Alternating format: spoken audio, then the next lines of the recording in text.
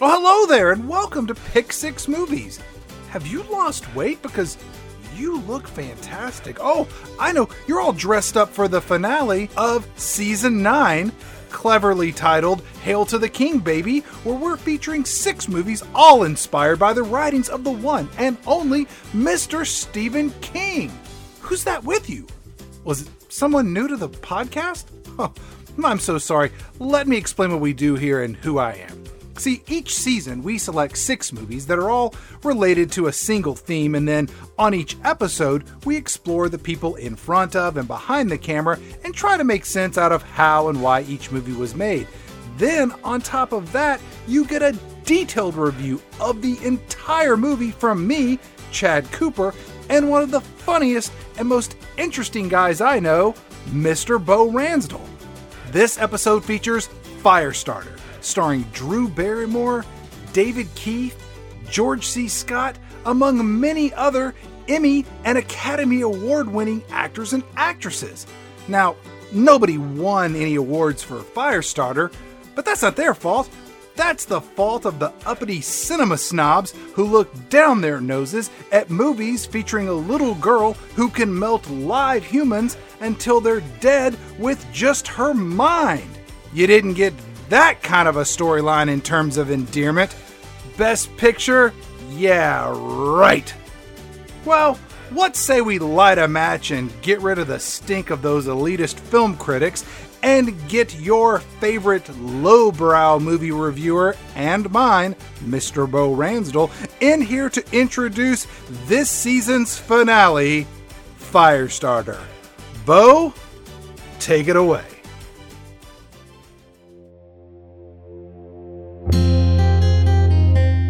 A young girl besieged by powerful forces, with only her innate talent to save her and get her past the chaos to something resembling a normal life. That is the dual story of Charlene Charlie McGee and the actress who played her, Drew Barrymore. Here on Pick 6 Movies, we like to spin a yarn, and there are few better stories in the pantheon of Hollywood than that of Drew Barrymore. She was born to be an actor, really. Let's look at some of her relatives, shall we? There's the immediate family, Father John Barrymore and Mother Jade. Jade was a civilian, but John Barrymore was an actor and starred in movies like War of the Zombies and Invasion 1700. John Barrymore, who we'll call John Drew Barrymore for the sake of clarification, was a weird guy. And by weird, I mean maybe a touch crazy, and not in the fun way where you talk to invisible mice that live in your eyeballs. No, he was an angry guy.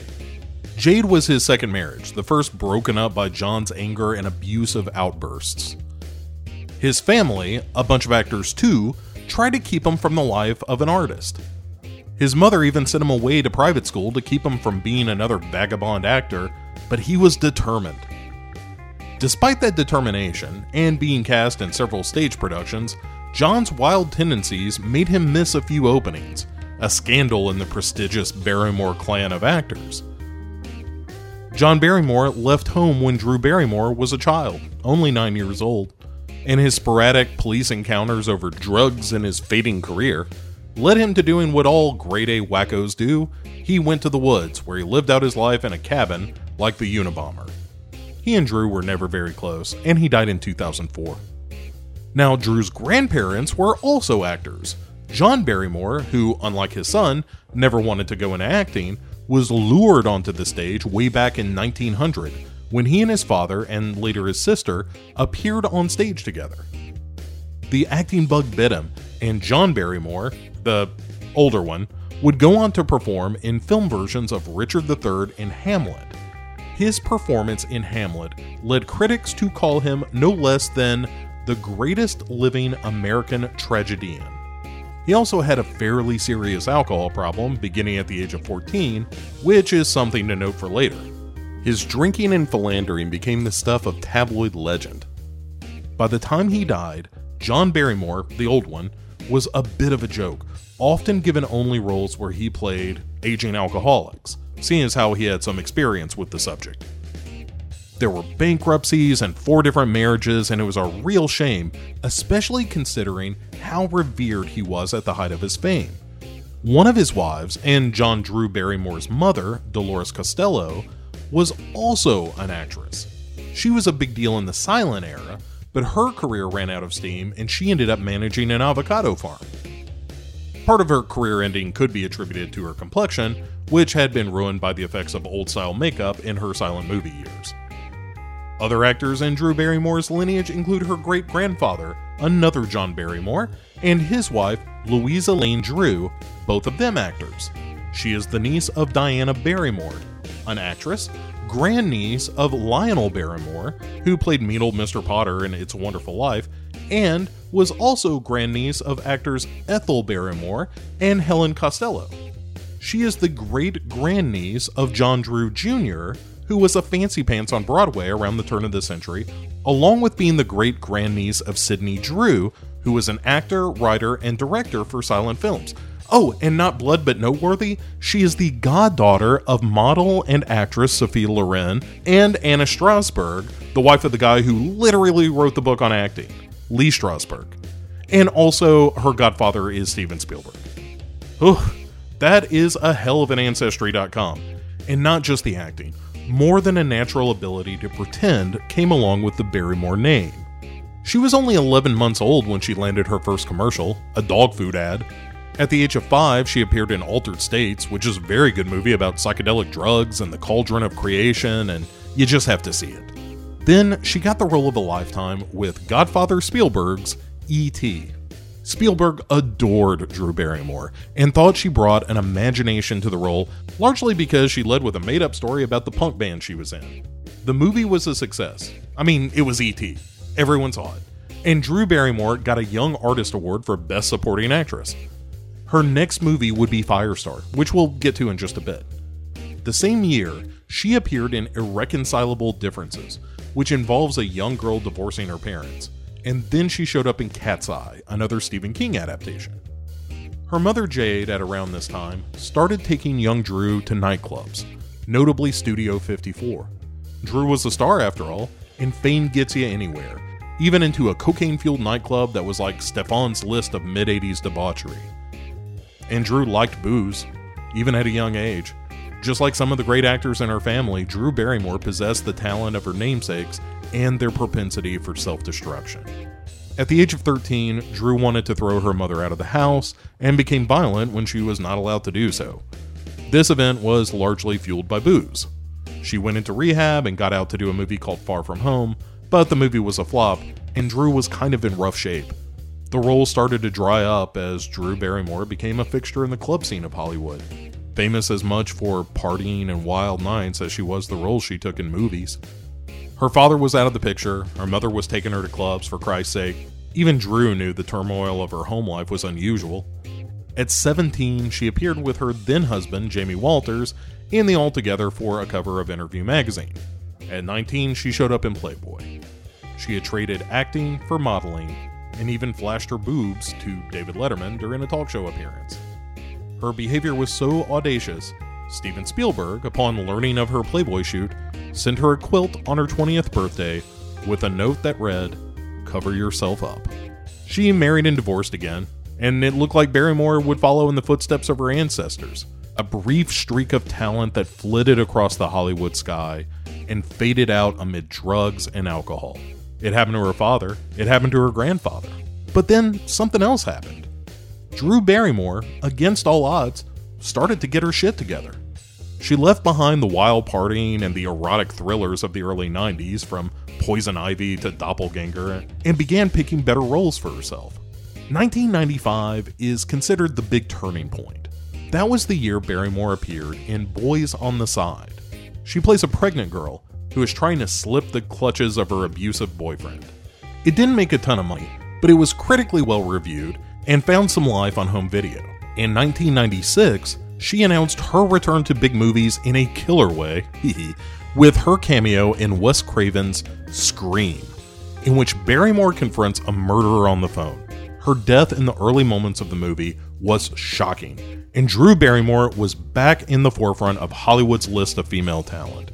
In 1998, she starred with Adam Sandler in The Wedding Singer, an enormous hit for both of them. She followed this up with a slew of romantic comedies and comedic roles. Also in 1995, same year as Boys on the Side, Drew Barrymore and partner Nancy Juvonen founded Flower Films, their own production company. Barrymore would go on to produce the comedy she starred in, Never Been Kissed, and then Charlie's Angels, and even help finance the cool sci-fi movie Donnie Darko. In the 20 years since, Barrymore's life has been a good one.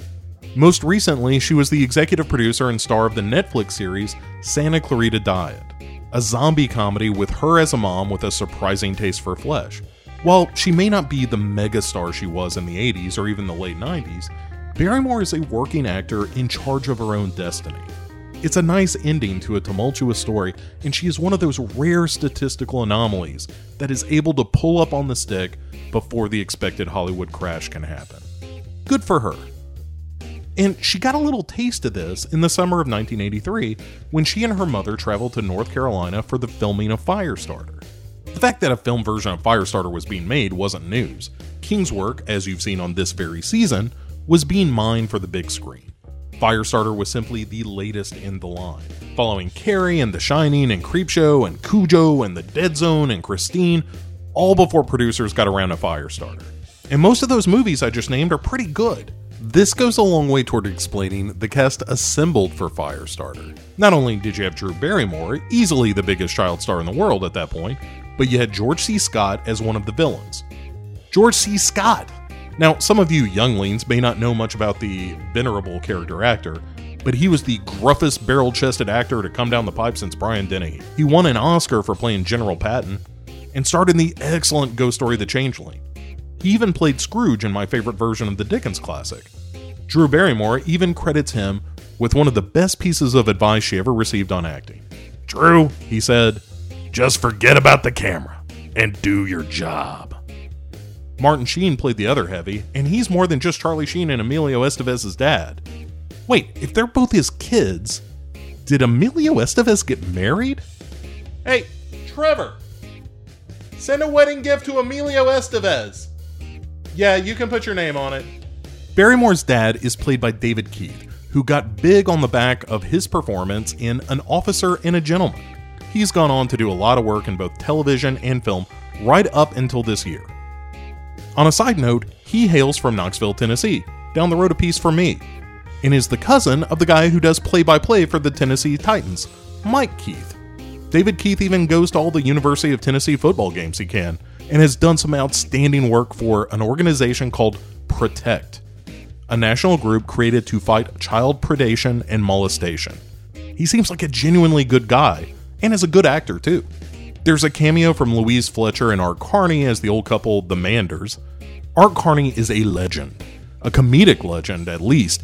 He's maybe best known as the sidekick on Jackie Gleason's The Honeymooners, but he was everywhere in the 70s and 80s. And the older he got, the better it seemed. In movies that emphasized his age, like Harry and Tonto, in which he and a cat go across the country in a Winnebago and going in style, with him and George Burns stealing a bunch of shit, they were some of his best work. His natural performance and undeniable charisma is all over Firestarter too, so if you haven't seen it, you're in for a treat. Louise Fletcher was famous for playing the sour-faced Nurse Ratched in One Flew Over the Cuckoo's Nest. And 136 screen credits later, she's still playing scary old ladies. Now, this was all directed by Mark L. Lester, who has a long tradition of B-movies and genre films. He directed movies like Truck Stop Women, and Roller Boogie, and Class of 1984, all before he did Firestarter. He would later direct Brandon Lee in Showdown in Little Tokyo, and Arnold Schwarzenegger in Commando, but his style of film has waned in popularity. He's still making movies and has one coming out in 2020, a preview as of the time of this recording. That movie is called Anomalous: The Birth, probably an animal attack movie, like his other movie, Pterodactyl. You know, here's something interesting about the director of Firestarter. John Carpenter was originally slated to direct this movie with a script written by Bill Lancaster, who also wrote John Carpenter's The Thing. And Bill Lancaster's dad, Burt Lancaster, who you may remember as the old doctor from Field of Dreams, among a billion other movies, was going to be Hollister, the part that would later go to Martin Sheen. Oh, right, Martin Sheen. Trevor! Did you send the gift to Emilio? And you got the dishes, right? Yeah, he deserves them. Where was I? Oh yeah, so John Carpenter's The Thing came out, and everyone hated it, and it didn't make any money. So John Carpenter and his Stephen King approved script both got bounced right off the project. Now, when the movie came out, it was largely seen as a disappointment. It only made about $17 million, which wasn't great even in 1984 money. Worse, critics panned this movie as being just another King adaptation, which leads me to believe they were high on the fumes of The Dead Zone and Christine. Official Pick 6 critic and guy I most want stuffed in my basement, Roger Ebert, said, "The most astonishing thing about Firestarter was how boring it is." In 2012, King himself described the movie as, quote, flavorless, like cafeteria mashed potatoes. But perhaps the reception at the time is less important than the girl at the center of the film, who, for one summer, got to be a little girl. Because the film was shot in North Carolina, her mother couldn't take Barrymore to Studio 54 or on a cocaine water slide or whatever they do in Hollywood. Barrymore worked. She slept, she did some schooling. Her stand-in, a girl her age named Jennifer Ward, well, Drew and that girl became best friends for a while. Drew was drawn to her both for her normalcy and the fact that Jennifer had a good home, with parents who were still together. In fact, for a while, Drew Barrymore went to live with Jennifer Ward, just to get away from the crazy world waiting for her on the West Coast. But maybe my favorite moment comes from a story Barrymore told about Stephen King, who was on the set a lot. In between takes, Stephen King and Drew Barrymore would sit and they would talk. They would talk for hours, she said. Not about the movie or his book, but about music, television shows they liked, and even who made the best hamburgers. It's a nice image. King in the throes of his addictions, Barrymore just at the beginnings of her issues, but two survivors who made it through the bad years and who made themselves something better. Something befitting the name Barrymore and befitting the title of the most popular novelist in America. Just two people having a laugh about burgers on a warm North Carolina evening. But what of the movie itself? Is it really as flavorless as cafeteria mashed potatoes? Is a child ever visibly drunk in this movie?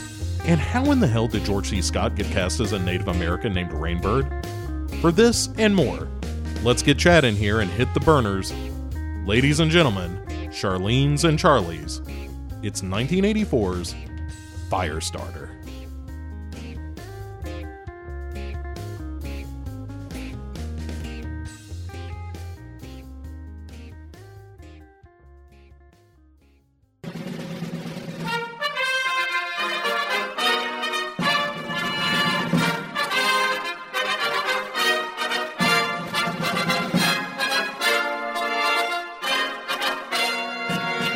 Hey there, everyone. Welcome to Pick 6 Movies. I am Bo Ransdell. With me, as always, is the lovely, the talented, the sexually charged Chad Cooper. Flame on! That's all right. Wait. Yeah. Shit. For gosh, Don. That always feels like something that Harvey Fierstein should shout. Like that should be his battle cry. Flame on! So the impression started early this episode, Chad. So this is the finale of season 9, Hail to the King, baby, all about the works of Stephen King. Mm-hmm. And we're ending on it might seem like kind of an odd choice. I don't think so. Well, not you and I, but to listeners, to John Q podcast. Right. Is looking at this finale, and like, this is the big slam bang fireworks finale of Pick 6 Movies season 9, and it's Firestarter? No, it's Firestarter. Yeah, look, we are going to explain to you how this movie is secretly rad and also kind of hilarious, but anyway, we'll get into it all. But I know look, you're dancing around the real issue here. And it's that I don't like Stranger Things, okay? Uh-huh. Because it's derivative of so many other movies and TV shows. But I want to say specifically, this movie is the lifeblood of Stranger Things. Yeah, it's got the Tangerine Dream. It's got that. It's got the telekinetic, pyrokinetic. Yeah, you're right. Extra kinetic powers. You got nosebleeds. We're in the 80s. Everything about it just feels like come on, Eleven, we got to get you out of here. I don't like nostalgia as a cornerstone to really anything. As we've noted in other episodes of the show, it feels like a cheat. I did like the Jason Segel, Amy Adams pairing in The Muppets, which was totally nostalgia based. But that gets a pass because it's being nostalgic about its own source material, and I love The Muppets. I thought that Rocky Balboa, the sixth and final official Rocky movie, was very nostalgic in that way, and I enjoyed that movie for the same reason. But for the most part, any creative piece of work that is just reliant on saying, you know, hey, remember this thing from the past? Well, we remember it too, wink, wink. It does not resonate with me at all. And that's the last I'm going to say about Stranger Things, I promise. But if you've never seen Firestarter and you love Stranger Things, you should watch Firestarter because it's, you know, the genesis point of so much of that thing that you love that I hate. Yeah, I think that's fair. If you like Stranger Things, you're going to love Firestarter. And if you like Firestarter, you're going to hate Stranger Things. If you're middle-aged and cranky. Hey, that's me. And our target audience, apparently. So, we open, Chad, on the silky smooth sounds of Tangerine Dream. And as the credits play, we get kind of these plumes of smoke that are inconsistent at best. Dude, if you're watching this movie and you don't know what it's about during these opening credits, you're thinking, this might be a sexy movie. Oh, 100%. I had my pants off already, and I knew what was coming. But this opening will seduce you, Chad. Even when you get the title and it says Firestarter, you're like, whoa. Right. What is this all about? This just moved from sexy to steamy and a good chance of becoming erotic. Yeah, I got a 3-alarm in my pants, Chad. Then we get the stars of this movie listed one by one, and then it says starring in order of appearance, because that's to make sure all the crybaby actors don't get their fragile egos bruised by someone else's name appearing before theirs during the opening credits that nobody's going to read, except for Bo and me. It was George C. Scott who soured that one. What? There's a lot of that. Well, Drew Barrymore is really the star. What? If you don't know what Firestarter is, and you're watching Cinemax at, I don't know, like 11:45 on a Saturday night, and you're like, what is this? And you got the sexy smoke, and you got Tangerine Dream, and you see names coming up, and the first name you see is David Keith, and you're like, this might be a sexy movie. The smoke plumes are flitting around. I'm going to light a candle. And then you see the name Drew Barrymore. And you're thinking, whoa, is this Poison Ivy Drew Barrymore, or is this Irreconcilable Differences Drew Barrymore? Yeah, you got to do some quick math there. You're like, wait, is this, am I going to see her tits? No, and I shouldn't. Then you get Freddie Jones, and you're like, who is that? And I looked up Freddie Jones, and he was a real deal actor. He was in The Elephant Man and Dune and a bunch of stuff. And I'm sure he's probably dead now, but if he's alive and he's listening to this, I apologize. I didn't know your name reading it. And quite honestly, please turn this off. There are better things you can be doing with the few remaining moments of your life. You're so close. Then you get Heather Locklear. And Bo, we might have a sexy movie on our hands. Drew Barrymore might be one of those things where like they have her for the day, you know, where they're like, oh, hello, Drew Barrymore. Well, now time to send you off to camp. Time to get sexy with David Keith. Yeah, somebody order a pizza. There might be bikinis. Yeah. You know, there might be a car wash, you know, lots of blonde hair and batting of eyelashes. Let's see who's up next, Bo. Martin Sheen. Odds on that bikini car wash scene just went up a little bit, my friend. You think?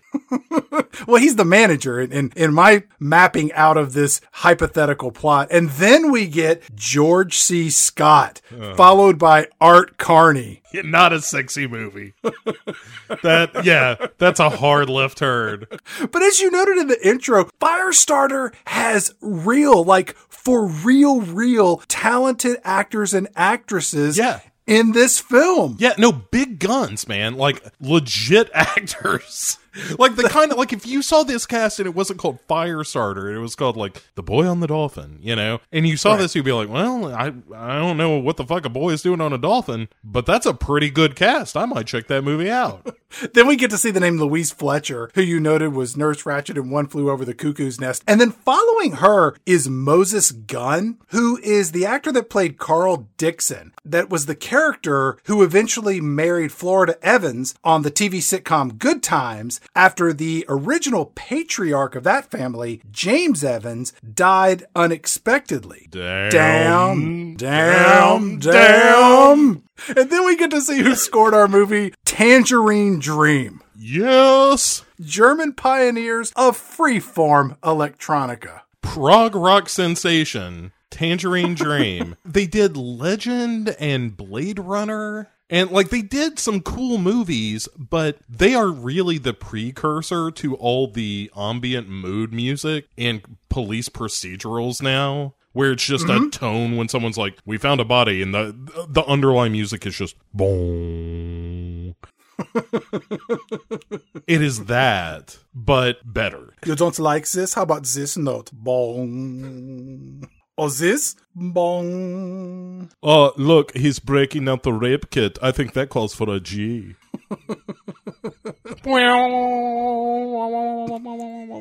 Look, I hold it. Like he is holding his breath. Like the audience holds its breath. Wanting to know who's the killer.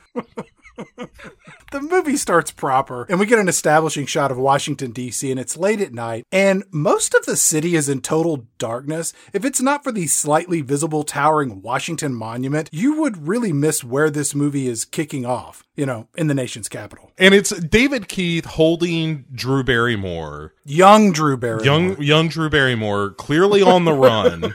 Yeah, not Poison Ivy Drew Barrymore. No. That's a big ask. And he's like, come on, baby, be light as a feather. And there are clearly some G-men following them in a sedan. Mm-hmm. And we get a little bit of background exposition here where one of the guys in the sedan is like, hey, don't look at him. He can make you do things. Which immediately reminded me of the David Tell joke about the scuba man swimming up the toilet, swimming up his butt, making him do things. Do you really think that these three G-men aren't fully up to speed on the magical powers that David Keith has in this movie? Maybe they've got a ride along. This scene should have gone like this. Don't let him see you. He can make you do what he wants. Really? No shit, Darren. I read the file. It's the same file you read. You always pull that move where you say things out loud to make sure people know what you know. It's pathetic. Just sit in the back seat and enjoy the smell of your own farts. And yes, it was you who was farting. It's not Brad. I know his brand, especially when he's driving. You're doing a bang-up job driving, Brad. Shut up, Darren. I think I got a glimpse of his daughter.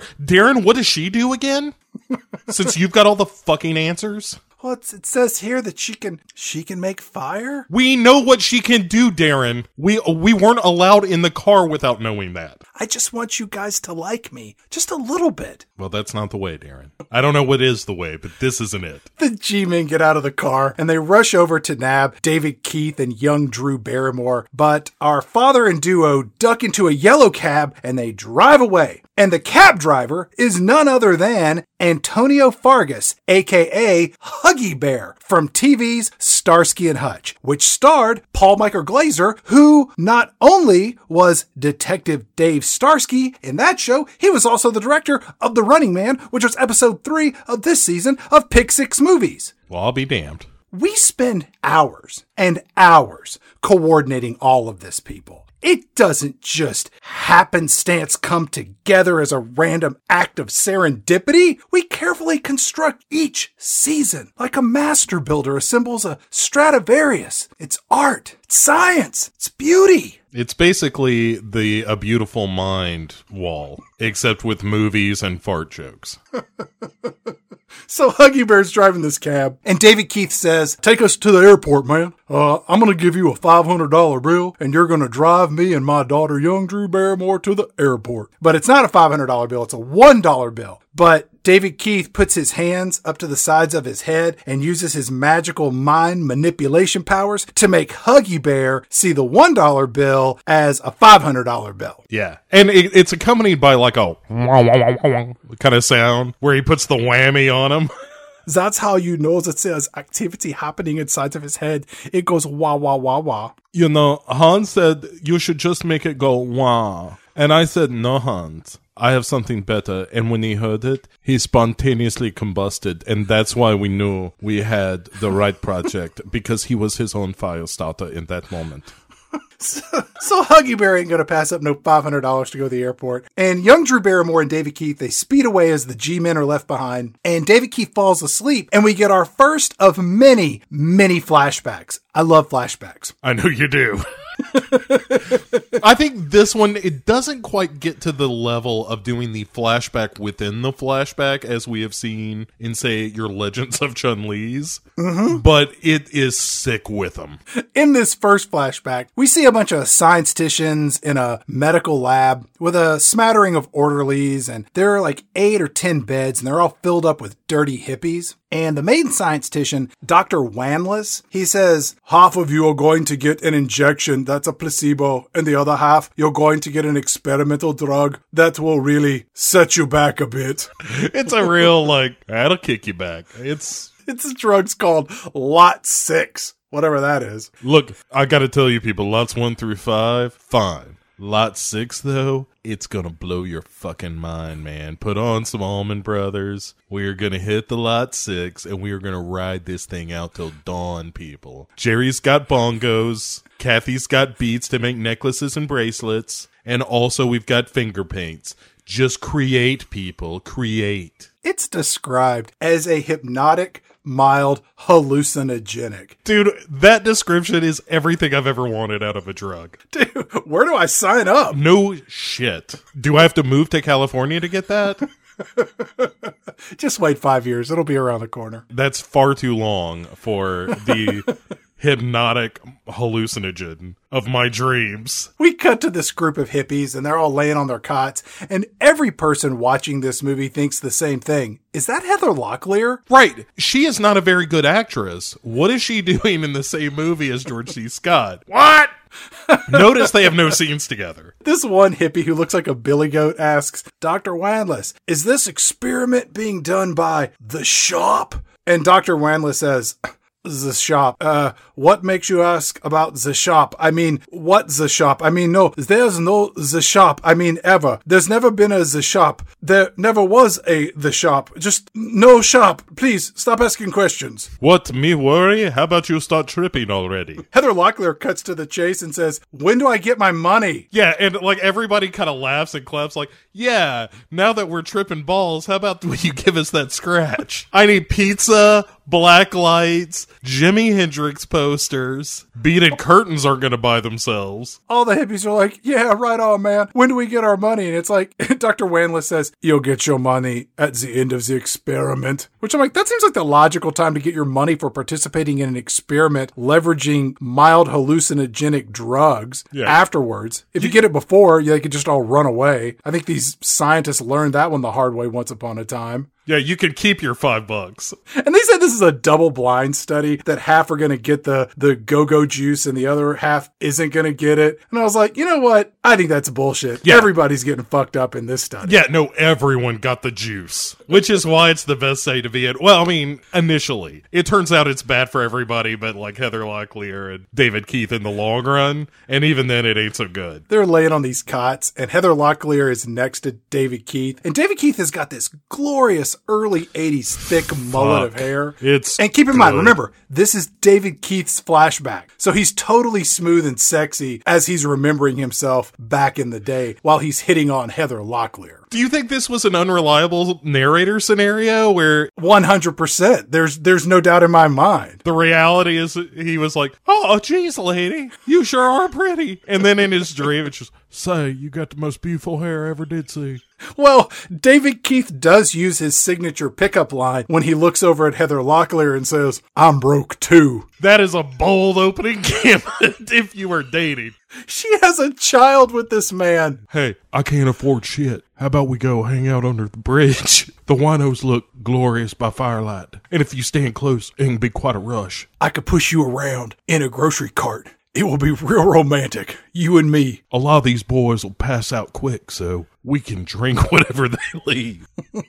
Don't worry, I know what you're thinking. Do I have Kleenex boxes we could use as new shoes? The answer is yes, I do. Well, but so some folks in the room are starting to giggle and trip and whatnot. And so are they, like David Keith and his glorious hair and Heather Locklear and her glorious hair are giggling their way through it. And then she says, "Thank you for the compliment." And he's like, What the fuck are you talking about? And she's like, "You said that my hair was golden or beautiful," or whatever he says. And he was like, "Yeah, I didn't say that. I just, I thought it. You're weird." The doctor comes over and says, "So, young man, what are you thinking right now?" And David Keith says, "Hey, man, is this the part where we start shrinking down?"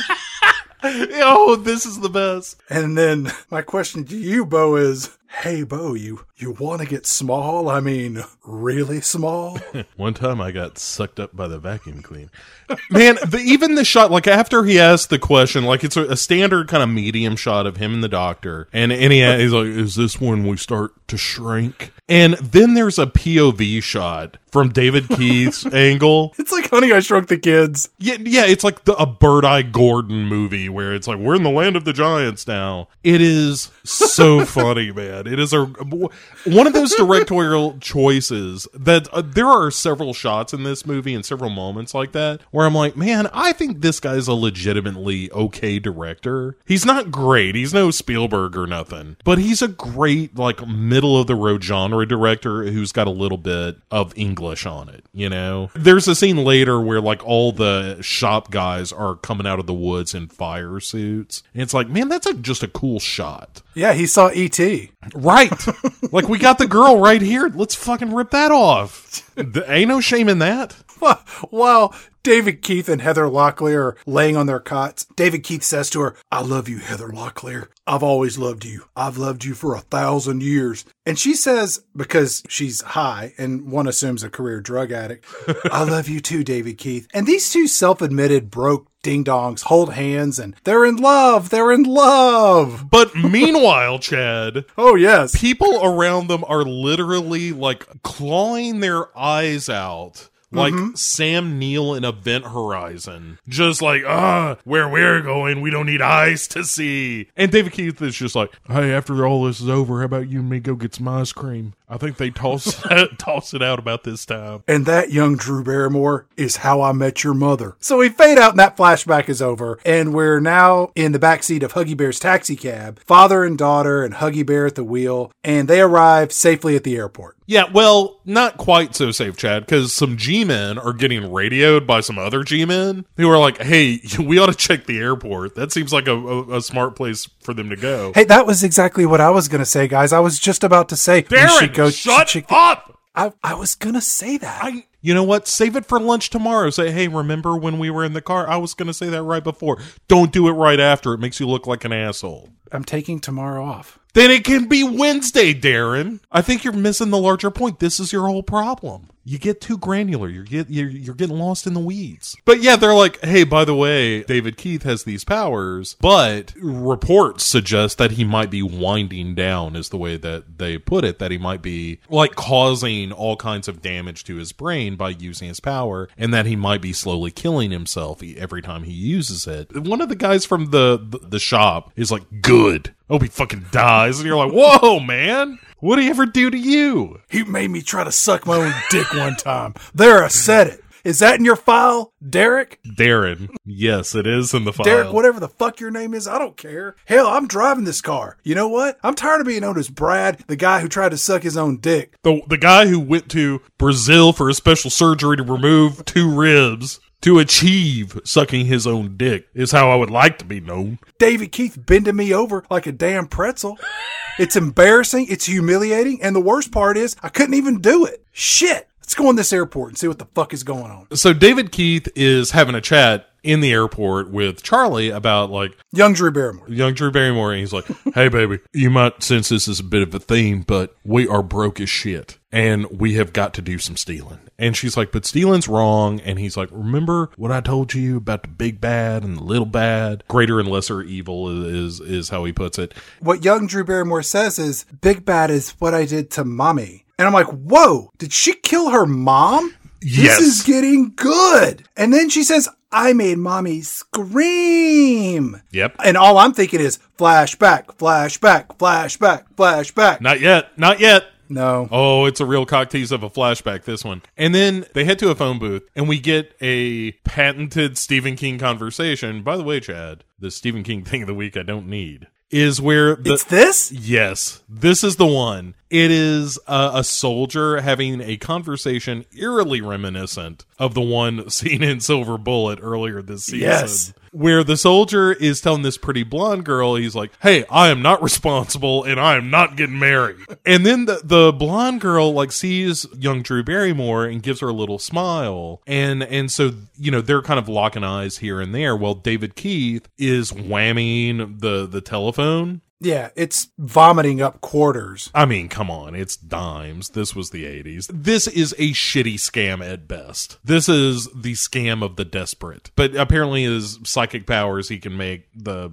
change spit out. So they gather all that up and his nose starts bleeding again to indicate that indeed this might be killing him. And on the way out of the phone booth, we get a little bit of hair blowing on young Drew Barrymore for the first time. That's when you know young Drew Barrymore is about to fuck somebody up. Her hair starts blowing in the wind. It's pretty good. Yeah. So her hair starts blowing a little bit, and she gives the soldier the old hot foot, where she sets his boots on fire. And as soon as David Keith sees this, he doesn't help the soldier. He just grabs young Drew Barrymore and bolts. He's like, we got to get out of here, baby. And then they're gone. And the soldier then runs for a bathroom and dunks his feet in the toilet to put the fire out. And some security comes in. They're like, hey, this is a women's room. You got to get out of here. And in a real, Washington, D.C. ?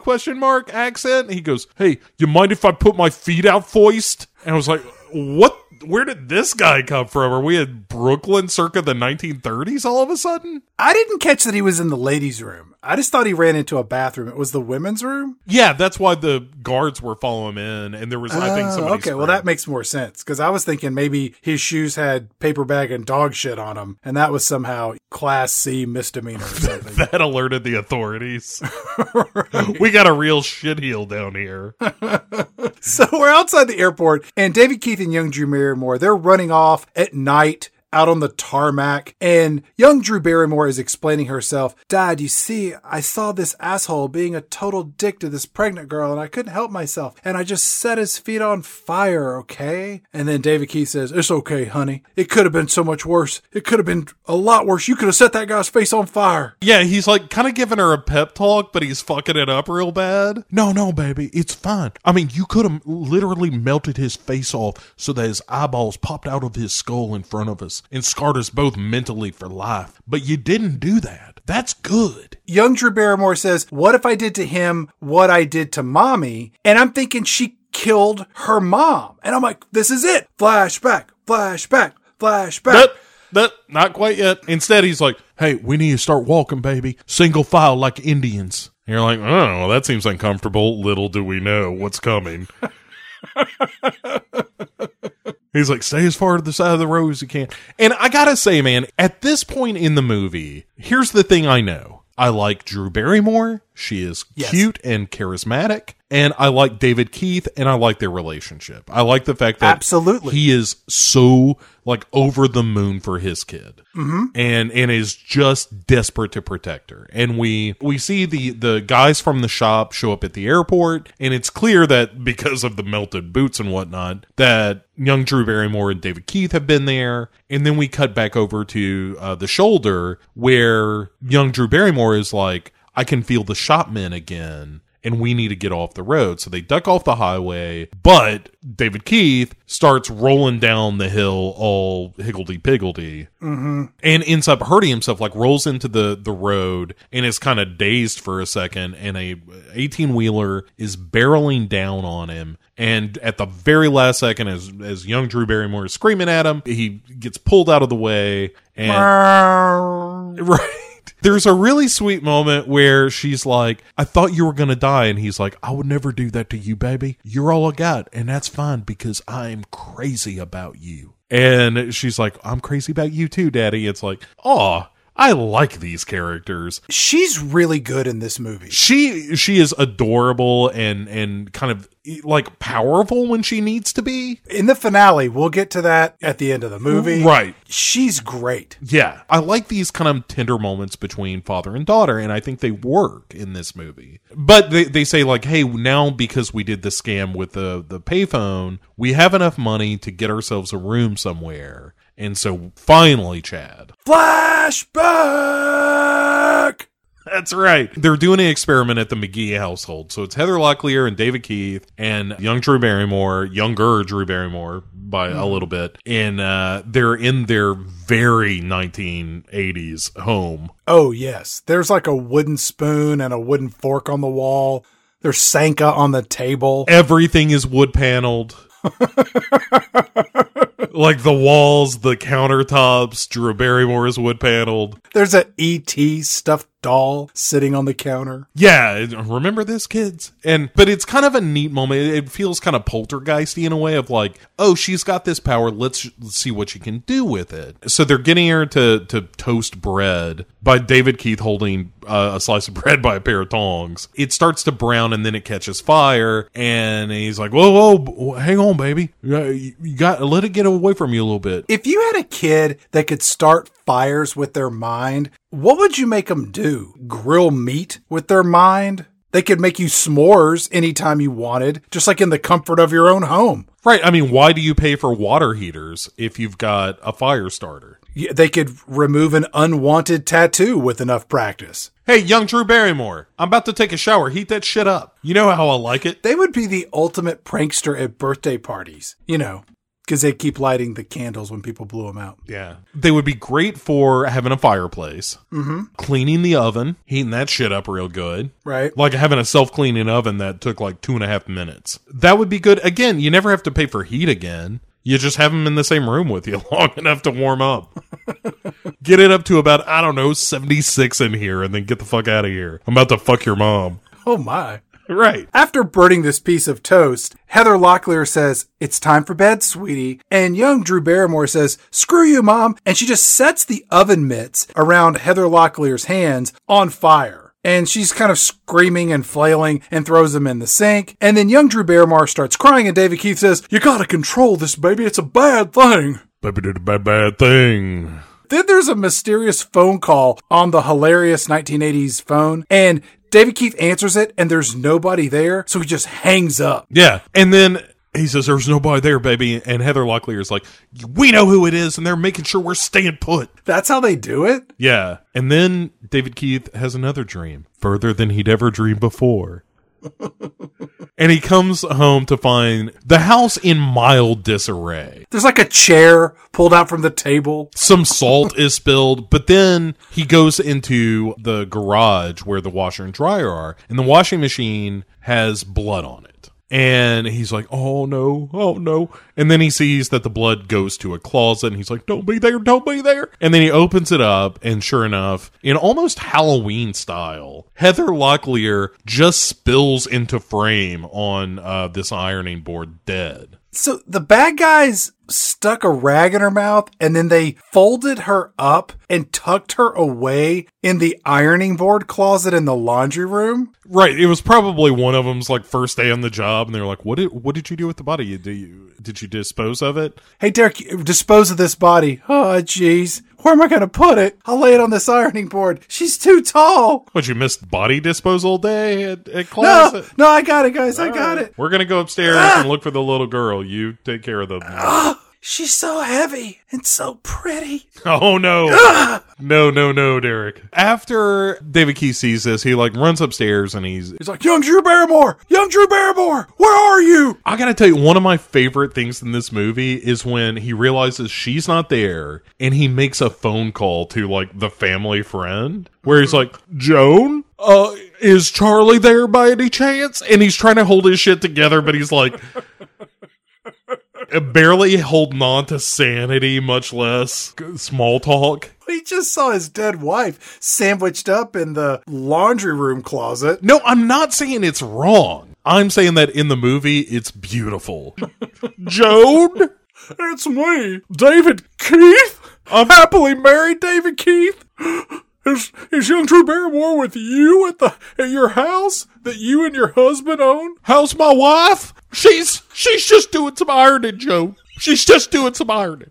We cut to David Keith arriving at this mystery house where Joan lives. And we see some G-men that work for the shop. And they're chloroforming young Drew Barrymore. And they're just tossing her in the back of a conversion van. That was big in the 80s. Yeah. Conversion vans and child abduction. It's always been popular, Chad. It just got famous in the 80s. David Keith arrives on the scene and he puts his hands up on his heads and we get the whoa, whoa, whoa, whoa, whoa, whoa, whoa, whoa, whoa, whoa. And he uses his special mind powers on these bad guys and he makes the G-men drop their guns and then spontaneously go blind. And David Keith's nose is bleeding and he escapes with young Drew Barrymore in his arms while the G-men scream in pain because they are blind. I gotta admit, I like the "you're blind, you son of a bitch." Look, I'm a simple man, Chad. A psychic forcing blindness onto a government official. It's really all I need. Back in the motel, let's be honest. You think Brad showed up and he was like, "You lucky sons of bitch, he just made you all go blind? Be glad he didn't try to make you, suck your own pecker." Shut up, Derek, get in the back seat, shithead, and enjoy your farts. He just touched Frank's face and said thinner. That's fucked up. It was fucked up, y'all. We come back to this hotel where David Keith wakes up, young Drew Barrymore in the morning, and then we see this military font that officially introduces us to the shop in Longmont, Virginia. So it's a real place, and it is this antebellum style white plantation house where the majority of our movie is going to take place. Yes, we start with Martin Sheen biking into the movie. Yeah, think global, act local. I will take Martin Sheen anytime I can get him. I love Martin Sheen. He is one of the best things about West Wing, which is one of my favorite shows ever. So he pedals into this big white office, the plantation that you were describing, and his secretary is like, "Rainbird's in your office," and he's like, "Oh, fuck." And he's like, "When did he get back?" And she's like, "Well, he got back this morning." And Rainbird is, of course, George C. Scott. Because when you think Native American, you think George C. Scott. When I saw him, I was thinking Tai Chi instructor. He looks like Steven Seagal in 15 years.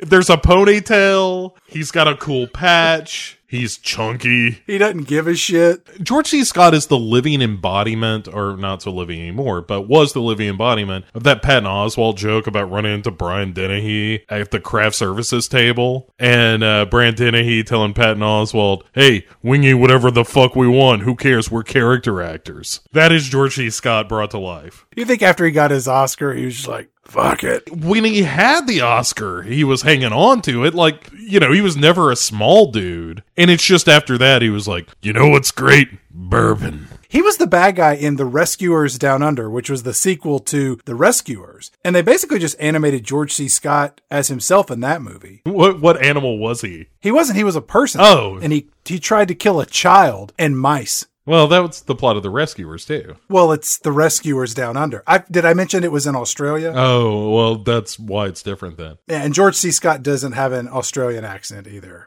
At that point in life, I'm sure George C. Scott was just like, "I do what I do." His ponytail comes down and dips between his shoulder blades. And he's also got this milky left eye and a scar running down the side of his face that makes him look a little bit like Dr. Evil for our middle-aged to younger listeners. He looks like Blofeld for grandparents or James Bond fans that have joined us for this episode. I like when Martin Sheen walks into the office and he asks George C. Scott, "Hey, how was Venice?" And George C. Scott, the first line he has in the movie, "Sinking. It's all fucked up there." And so Wanless is there as well. The good Dr. Wanless. Our good doctor who hands out lot 6. Right. And Wanless is like, "Did you catch him? Have you caught him yet? And we got to make sure they're expunged. We got to kill these fuckers. They're the greatest threat facing the nation." And Martin Sheen is like, let's dial back a little bit. You seem very excited. And then Wanless delivers some exposition here where he says, "Lot 6 was a drug that synthesized the effects of the pituitary gland that's responsible for psi powers, as all scientists and readers of X-Men comics know." He says 8 out of 10 of the experiment subjects that were given Lot 6 in the original experiment died or committed suicide. 8 out of 10? Uh-huh. So basically everyone committed suicide except for David Keith and Heather Locklear. Or died, yes. Maybe Heather Locklear killed herself by climbing into that laundry closet and stuffing a sock in her mouth and then sandwiching her body between the folded ironing board and the wall. It's like when LSD is released in your system years later when you lose some weight or something and you have one of those flashbacks. And she was just like, fuck, I gotta kill myself. Hey, honey, I'm gonna fold myself in the ironing board. If you don't want me to do it, say something right now. Okay. Dr. Wandless goes over to the window and he starts going on and on about how the serum should have been a harmless experiment and blah, blah, blah, blah, blah. So naturally, Martin Sheen walks over and pours him a drink from this fully stocked bar. It's a good 3 fingers of scotch, and it's 9 o'clock in the morning? This guy should be at a Friends of Bill meeting happening around the corner at the shop and not with this duo of enablers. You've got a problem, Dr. Wandless. Admit it. Well, Wandless goes on to give us more exposition where he's like, hey, so because these 2 survivors had this kid who has these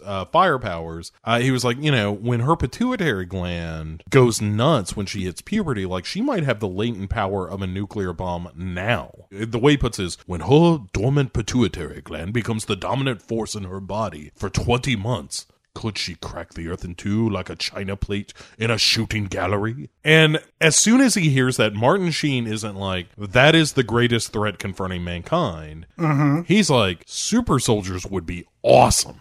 And Wandless is like, no, you're taking all the wrong lessons from this. Didn't we already cover this plot in the Fantastic Four remake? Yeah, but this is so much better.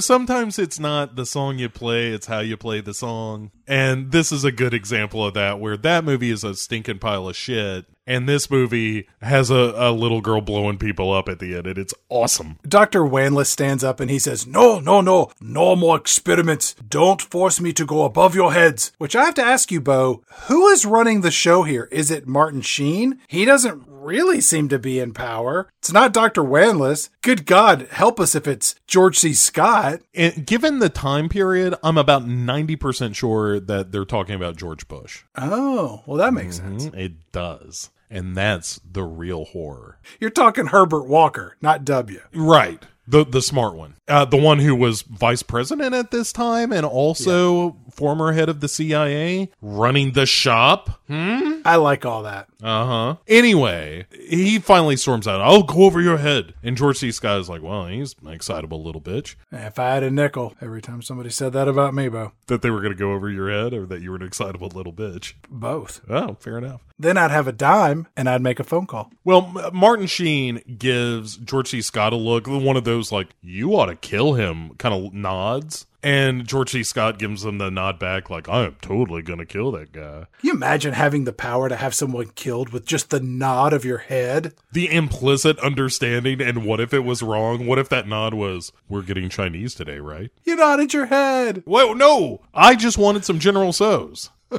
did not want him dead. Well, you got both, so...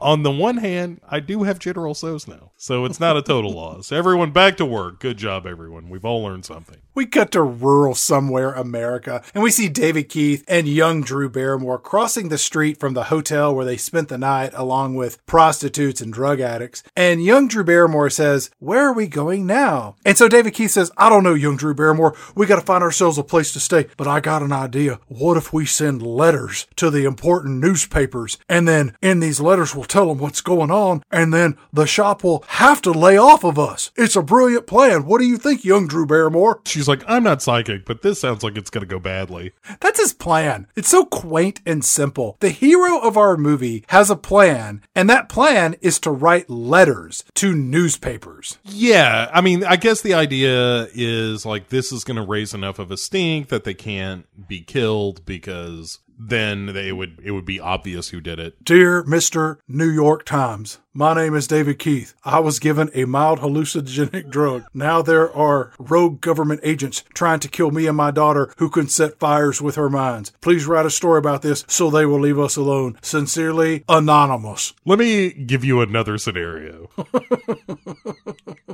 Dear Breitbart News, I was given hallucinogens by the government. What's this in the trash here? Hold on a second. Oh my God. This information could start a war. Wait a Info Wars. Yes! Yeah, InfoWars, it feels like the natural extension of George C. Scott's aura in a weird way. Just gruff and Put a pin in that. We'll come back in a moment. Right. Again, George C. Scott playing a Native American gentleman in this movie in what can charitably be called a tan. What's more believable? George C. Scott as a Native American, John Wayne as Genghis Khan, or Mickey Rooney as the upstairs apartment Oriental neighbor in Breakfast at Tiffany's. Obviously, George C. Scott is the clear winner here, but that's like, well, this is the least painful thing that we can put in your rectum. It's terrible. It is terrible. It is going to wreck you for years. This is the least bad. It's outrageous, but also it feels, I don't even want to say quaint, because that is short-selling the fact that this is clearly racist, but also it's like, you got George C. Scott. How do you not put George C. Scott in your movie? And you're like, I don't know, he's the chair. I don't care whatever we got to make him in this movie to have George C. Scott. If he's got to be a Native American, he's going to be a Native American. If he had to be black, God help us all, he was going to be black. Young Drew Barrymore says to her father, hey, we could go see Granthers. And I'm like, is that her cute name for her grandfather? Or maybe she hadn't really sobered up for this day of shooting and was slurring her words a bit? She'd had a couple of belts by this point. How about we go to Granthers? What, baby? How much further you want me to go? You want to call cut or just keep rolling? All right. We're losing daylight, people. Come on. I told you we shouldn't have done this scene after lunch. That's when she's worse. Shut up, David Keith. I'm going to push you in your nose. Guess what? E.T., fuck you. How about that? This isn't apple juice. It's apple brandy. So they decide they're going to go to Granthers or Grandpa's or wherever else. And then we see two cars full of G-men show up and the music kicks in and it's like dun dun dun dun dun dun dun dun dun dun. And you're like, oh, here we go. This is going to get good. But then Art Carney shows up in his old pickup truck. Yeah. And this scene ain't going nowhere. He kind of saves the day, sort of. But when he picks him up, he's like, hey, who are you strangers before I let you into my car? Our old pickup truck. And young Drew Barrymore really takes over here and shows what a little sociopath she is in this movie. Well, she's drunk. Yes, I'm having a baby brother. We're trying to get to Knoxville. You should drive. David Keith, he goes into exhaustive detail about who they are and their plan for the immediate future. He's like, hey, yeah, we're headed to Knoxville, Tennessee, where my wife, who just gave birth to a baby boy at 1:40 a.m. today, and our yellow 1978 Volkswagen Bug with a broken out front right headlight, we just blew out the clutch. And anyway, I need to get to Knoxville in Tennessee, as I mentioned before, and see my wife. Did I mention her name is Marie Andriana? She was named after her aunt on her father's side, who's first generation immigrant from Germany. And then, yeah, young Drew Barrymore sobers up enough to say, my brother's name is Andy. Like somebody handed her some peanuts. Oh, Andy. David Keith asks Art Carney, well, how far are you going, old timer? And then Art Carney says, into this fence. Yeah, it's practically that. He's like, well, I'll get you 10 miles closer. It's like, it's a fucking point. So they jump in the truck and off they go to get 10 miles closer to Knoxville, Tennessee. I gotta be honest with you, you should probably be heading in the other direction. Zing! Yeah, it's a really stinky city. So as they're traveling down the highway and byways of America, Art Carney passes some of the shop guys who have blown out a tire and are changing the tire on the road like a couple of stooges. I mean, just get roadside people. What the fuck? And it's like $2 extra a month. So as the truck passes by, one of the guys who is clearly not helping change the tire, Derek just like, hey, look at that. I saw two people look just like the people we're looking for. That is crazy. They're like, who? And they're like, I just saw this guy and he had a little girl with him and they were in a pickup truck. But it couldn't be them because they were with an old man. And we're not looking for an old man, guys. And we're clearly not looking for a truck. But if we were, that would have been dead nuts. And they're like, Derek, you son of a bitch. Did you get the license plate? He's like, yeah, of course. I have an eidetic memory, as most of you know, if you bother to talk to me for 2 seconds. Art Carney, he offers to give young Drew Barrymore and David Keith lunch at his house with he and his wife, Nurse Ratched. And it's such a sad state in watching this movie for me that I began to question Art Carney's motives, because he's such a perfect good in this film, unlike our villain, George C. Scott, who is filled with horrible, horrible intent. But there is that moment where you're like, he is totally going to kill them and eat them.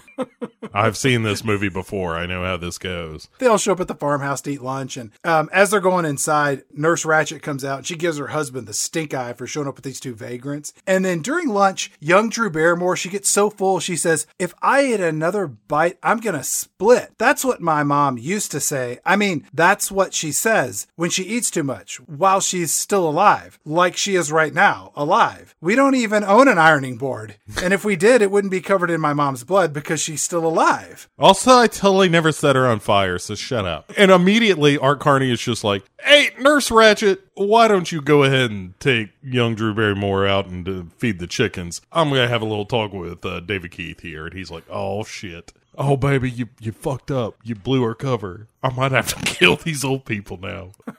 You did this. I'm going to make Art Carney suck his own dick." You can suck your dick. Wah, wah, wah, wah, wah. I did not expect that would come out of my mouth ever.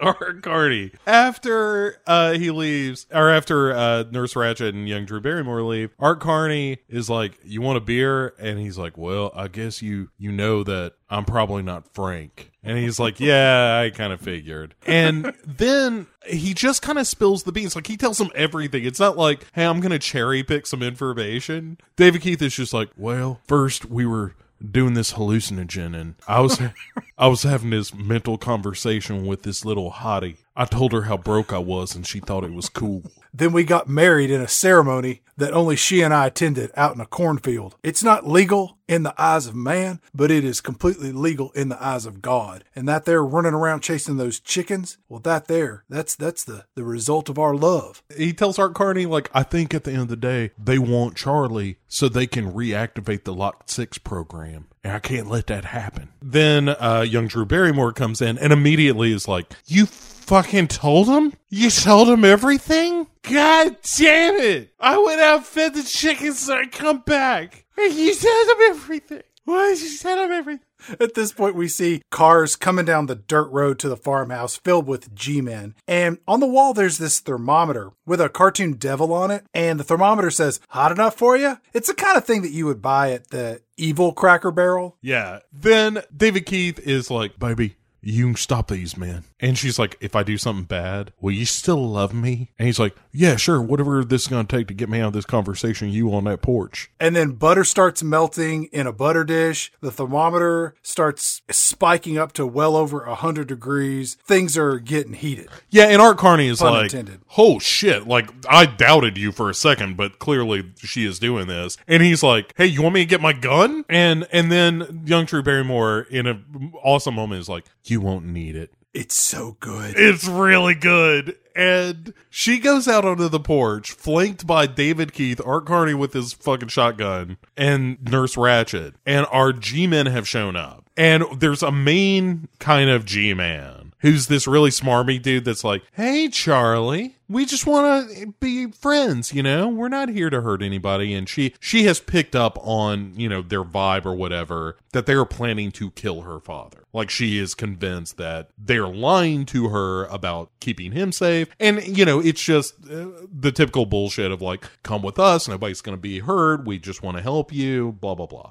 You know, you don't have to be on the run anymore. And then the G-men grab David Keith. Right. And then one of the G-men shoots Art Carney. Well, they wing him in the arm. It's not a fatal shot. And then young Drew Barrymore just unleashes her fury on two of these G-men, and they explode into flames. Yeah. And then that main G-man you were talking about, the leader of them all, he gets set on fire. So we got 3 human beings burning alive, and they are incinerated down to their skeletons. Yeah, and David Keith, meanwhile, is telling all the shop agents, he's like, "You need to run. I don't know if she can stop it. She's never done this before." You wouldn't have to tell me that if I'm one of those G-men. If I saw 3 of my coworkers burnt down to their bones, I would just run with piss pouring down my legs. Yeah, I mean, she is blowing their cars up by looking at them. It's amazing. It's really good, and they're all running. Most of them are on fire at this point. She blows up one car, and there are two mannequins that they've Yes. staged around the automobile. That when it blows up, man, mannequin body parts and the car doors and windshields just go everywhere. You don't see stuff like this in movies today. It looks so much more fabricated. This is just a car with mannequins that they filled with explosives and blew it the fuck up. It's wonderful. I love this scene so much. And there's a better one. Like, this scene is awesome. And there's a better version of it later. The ending of it is unbelievable. It's so good. After she has blown these two mannequins up, David Keith is like, all right, baby, it's good. You killed everybody. You murdered wantonly. You did a good job. Dude, she kills like 15 people here. She is like, I'm so sorry. I'm so sorry. And all the survivors are running away. And David Keith just looks around the yard and goes, oh my God. Like, he is horrified by what she has done. This monster that he has created. Our Carney comes up and he's like, hey, if you guys want, you can take my Jeep, get the hell out of here. And his justification for this is that the G-Men showed up on his land without a warrant and tried to take two people away without legal cause. Yeah. And also the G-Men shot him because, what else is he supposed to do? This isn't Russia. This isn't Russia, is it, Danny? Man, he goes so far as to be like, I won't be a good little Nazi doing what the fuck they say. And you're like, you go, Art Carney, man. Like, we'll throw on some bad religion, knock back a couple of beers, and talk about how the government's fucking people. I love it. Any old man that is willing to pick up a father-daughter hitchhiker duo, offer them lunch, and then once he sniffs out some bullshit on the dad, offers him a beer, that guy's okay in my book. Yeah, and grabs up a gun against his government. As soon as he's like, they did what? Well, bull to the shit. I will shoot any motherfucker that comes on my property. And then we pretty much say goodbye to Art Carney and Nurse Ratched for the majority of the film. Yeah. Sadly, they hit the road in his Jeep. Quick question here. What did these two do with all of those burned up cars and smoldering corpses? Oh, the government cleaned all that shit up. Did they? Yeah. I kind of envisioned that the two of them just dug shallow graves and made it disappear. All right, we're going to rent that Wildcat, Louise Fletcher, and you know how we had to do when the cult moved in down the road. This is followed by one of the best scenes in the movie where David Keith and young Drew Barrymore, they go to the lake house where the Grampers lived. And young Drew Barrymore asks her father if she'll ever be able to go to school again and be a normal child. And this father lies to his child. First time for everything, Bo. Yeah. And he says, yes, you're going to be normal one day. And then young Drew Barrymore follows this up and says, after you write the letters, right? Because I want things to be normal. I want to be normal like everybody else. And this scene, to your point earlier, it's a really good moment between David Keith and young Drew Barrymore as this father protecting his daughter and just this little girl that is a victim of circumstances that she had no real part of constructing. Yeah, and he's doing his job as a dad here of saying, yes, of course that is going to be the outcome here. Like, you are going to be like everybody else. You are, you can be, you will be. And after we get this incredibly touching, beautiful moment, we cut to the most terrifying scene in this entire film. Yeah, so Wanless is awoken by George C. Scott, who is tickling his nose with this little reed, like, hoochie coochie coo. It's in the middle of the night. Yeah, middle of the night, just so you wake up by your bed and there's George C. Scott, terrifying already. You realize... Ponytail, smiling ear to ear, nicotine-stained teeth, beady eyes, one of them milky. Yeah, and Wanless just looks at him like, what the fuck are you doing here? And George C. Scott gives him this really genuinely friendly grin. That's like, I was just in the neighborhood. In your house at night, tickling your nose with a feather. And then karate chops him in the fucking nose and kills him. His face goes concave. Yeah. It's not like he smashed his nose. He mashed his head to fold in on itself. That's right. And he describes this later. But this is his patented move. This is like what he loves doing, which is staring someone in the face, karate chopping them in the nose, and as he puts it, driving fragments of bone into their brain. He's a bad dude. Yeah, and killing them instantly. It's something. So after our horrifying scene with George C. Scott murdering Dr. Wanless, Hi-ya! we cut back to David Keith and young Drew Barrymore, and they are dropping off the letters. Like, David Keith, good to his word, was like, all right, baby, I wrote some letters. We're going to drop them off. And takes them out to the mailbox in the middle of this, like, nowhere town. But there's an old couple at the general store or whatever who are watching and see both young Drew Barrymore and David Keith and ultimately drop a dime on him. It turns out that the shop has had them kind of sitting around, just sleeper agents, essentially, keeping an eye out to see if these two people show up. These two old people just hang out in the general store, hoping that David Keith and young Drew Barrymore show up to mail letters. Yeah, this is where it strains credulity. I think the idea is that they just live in this town and they just got lucky or something. It's Dickensian in its coincidence for sure. Mm-hmm. So this old couple immediately calls the shop, and Martin Sheen is like, okay, so they mailed something, and George C. Scott is like, I'll go get them. And Martin Sheen is like, well, do you think it's going to be that easy? And he's like, I'll get them. During the scene, George C. Scott says, I'll go get them and bring them back here so that you can run all of your tests on one condition: you give me the girl for disposal. Yeah. It's a horrifying way to put it. Yeah. That's what he says. The old man wants to have this little girl for disposal. Uh-huh. And hello, I'm Chris Hansen. Would you like to have a seat? Well, at my age, I could prefer to stand. I think you should have a seat. What's that in your hand there? Are those wine coolers? Actually, it's a garrote. It's used to kill a man. I can wrap it around the neck and pull it taut, you see. I'm sure that you can. I'm sure that you can. And in your other hand, those are condoms. You realize this is a child, a lineage of the Barrymore family. Well, that's what I paid for. That's what I expect. Would you care to leave, sir? Nope. I think I'm going to murder all of you. I think that'd be a good time. Greatest episode ever of that show. Right. But yeah, so Martin Sheen is like, you're mad, in that very Martin Sheen way. And George C. Scott is like, yeah, like you. Like we're all crazy. And then he drops a real, like, Rudy Giuliani to date this episode, where he's like, but if something ever happens to me, the shop will be closed in 6 weeks. And 6 months from now, you, Martin Sheen, will be in front of a judge for crimes that'll put you away for life.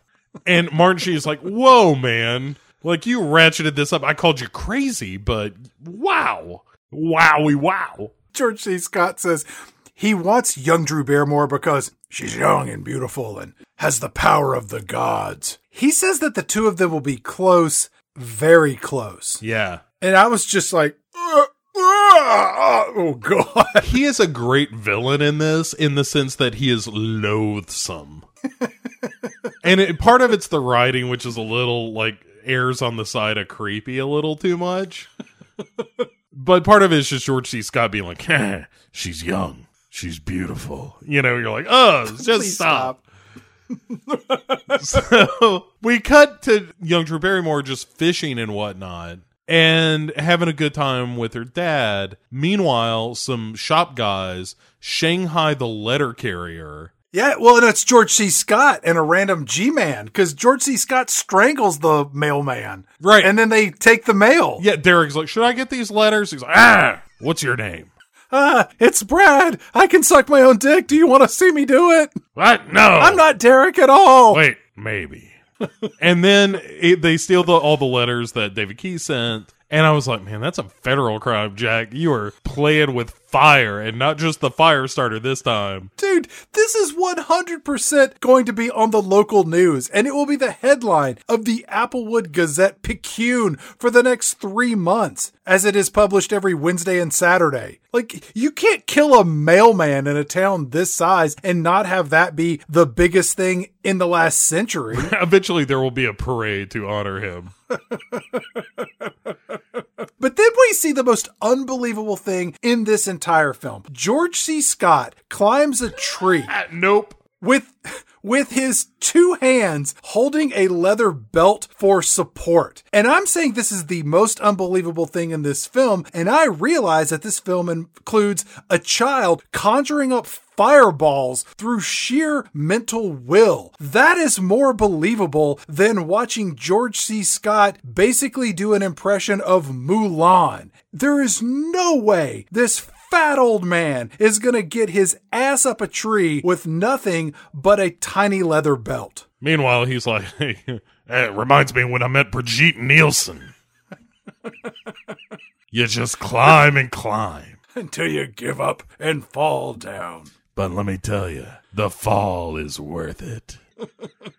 David Keith and young Drew Barrymore, they're getting ready to leave the lake house. And then young Drew Barrymore tells her dad, I'll never hurt another person in my entire life. And you're like, yeah, right. But I know how this is going to end. And so as they're leaving the lake house, George C. Scott shoots both David Keith and Drew Barrymore with tranquilizer darts, and thunk, thunk, down they go. George C. Scott may not be good at covering his tracks, but he's a dead shot. And then the guys that we talked about earlier from E.T., they all come out from hiding behind trees, kind of like Harry and the Hendersons, and they're all wearing these silver flame retardant clothing, and they kind of like spacemen. And George C. Scott, he just walks over and picks up the unconscious young Drew Barrymore, and everyone's thinking, oh, this is not good at all. Yeah, it's a real mine kind of moment where, like, David Keith is unconsciously, literally holding on to his daughter, and George C. Scott just tugs her away. Just, she belongs to me now. David Keith wakes up inside the shop and he screams out for his daughter. And here we meet Dr. Pinchot, played by Moses Gunn, and he has sedated David Keith. And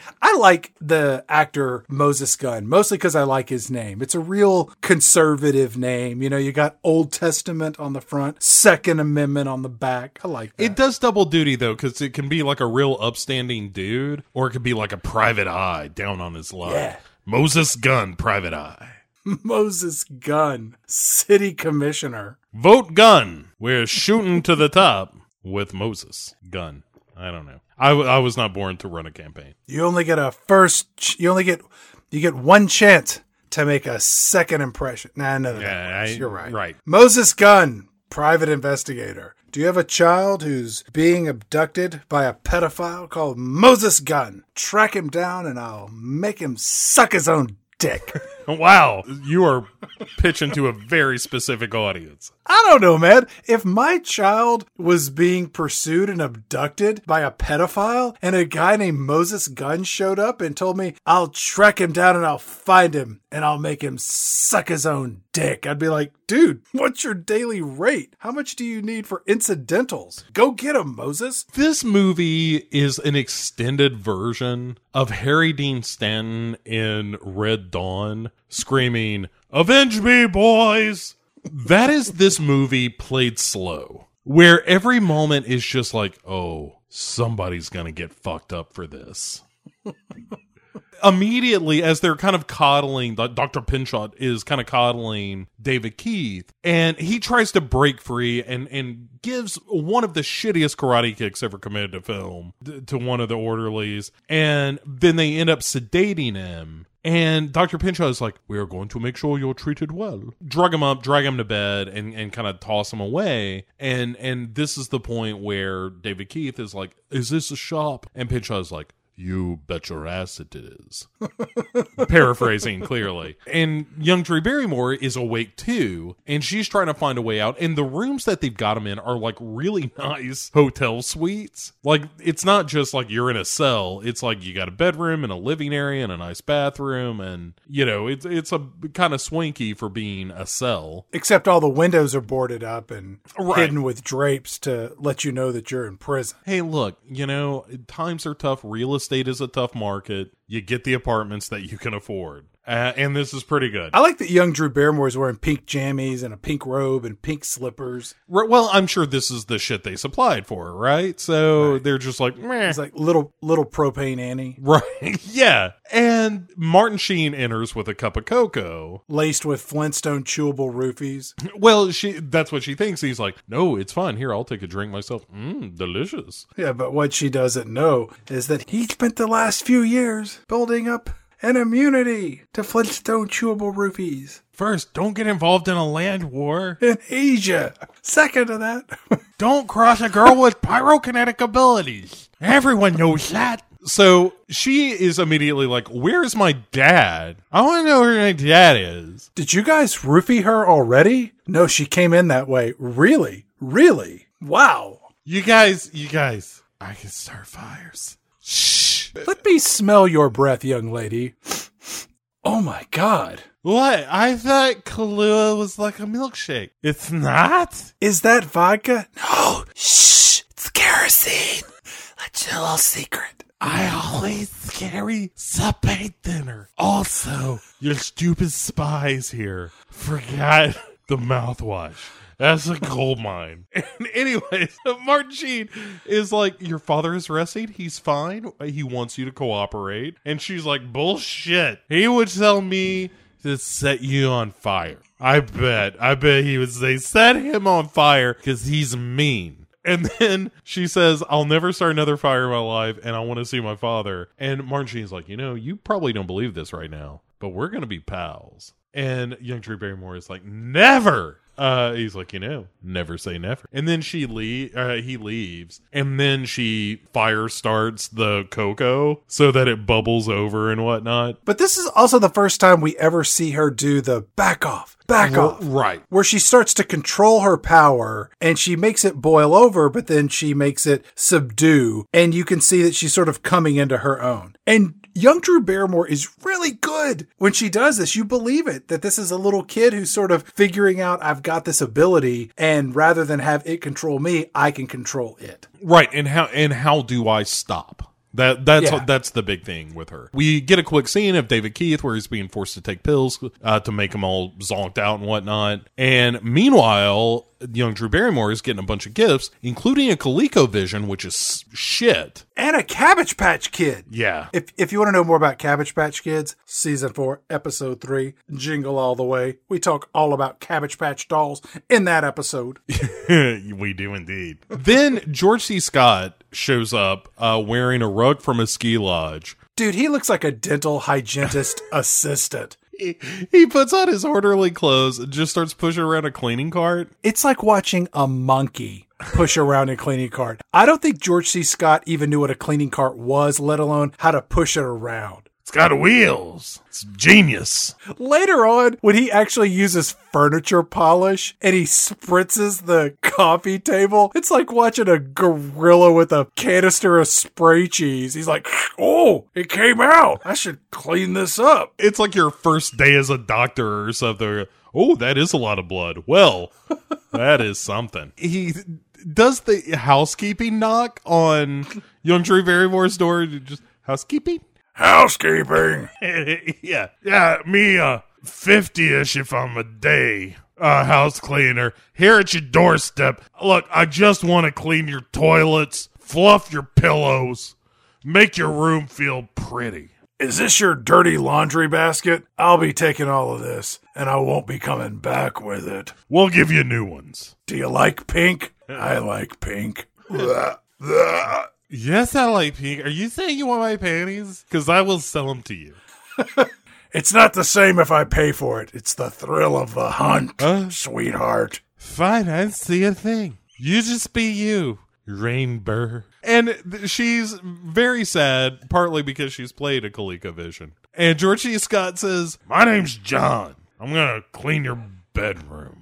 And she doesn't say a word to him because why on earth would you with this horrifying ogre stalk through your bedroom? Then he tries to like weasel in a little bit. He's like, hey, you want to teach me how to play that? You'll win all the time because I'm old and no good with video games. Yeah, no shit, smelly old man. She's immediately like, why don't you get fucked, John? How about you do that for me? Just do me a big favor and fuck off. I was so worried that we were going to end up here.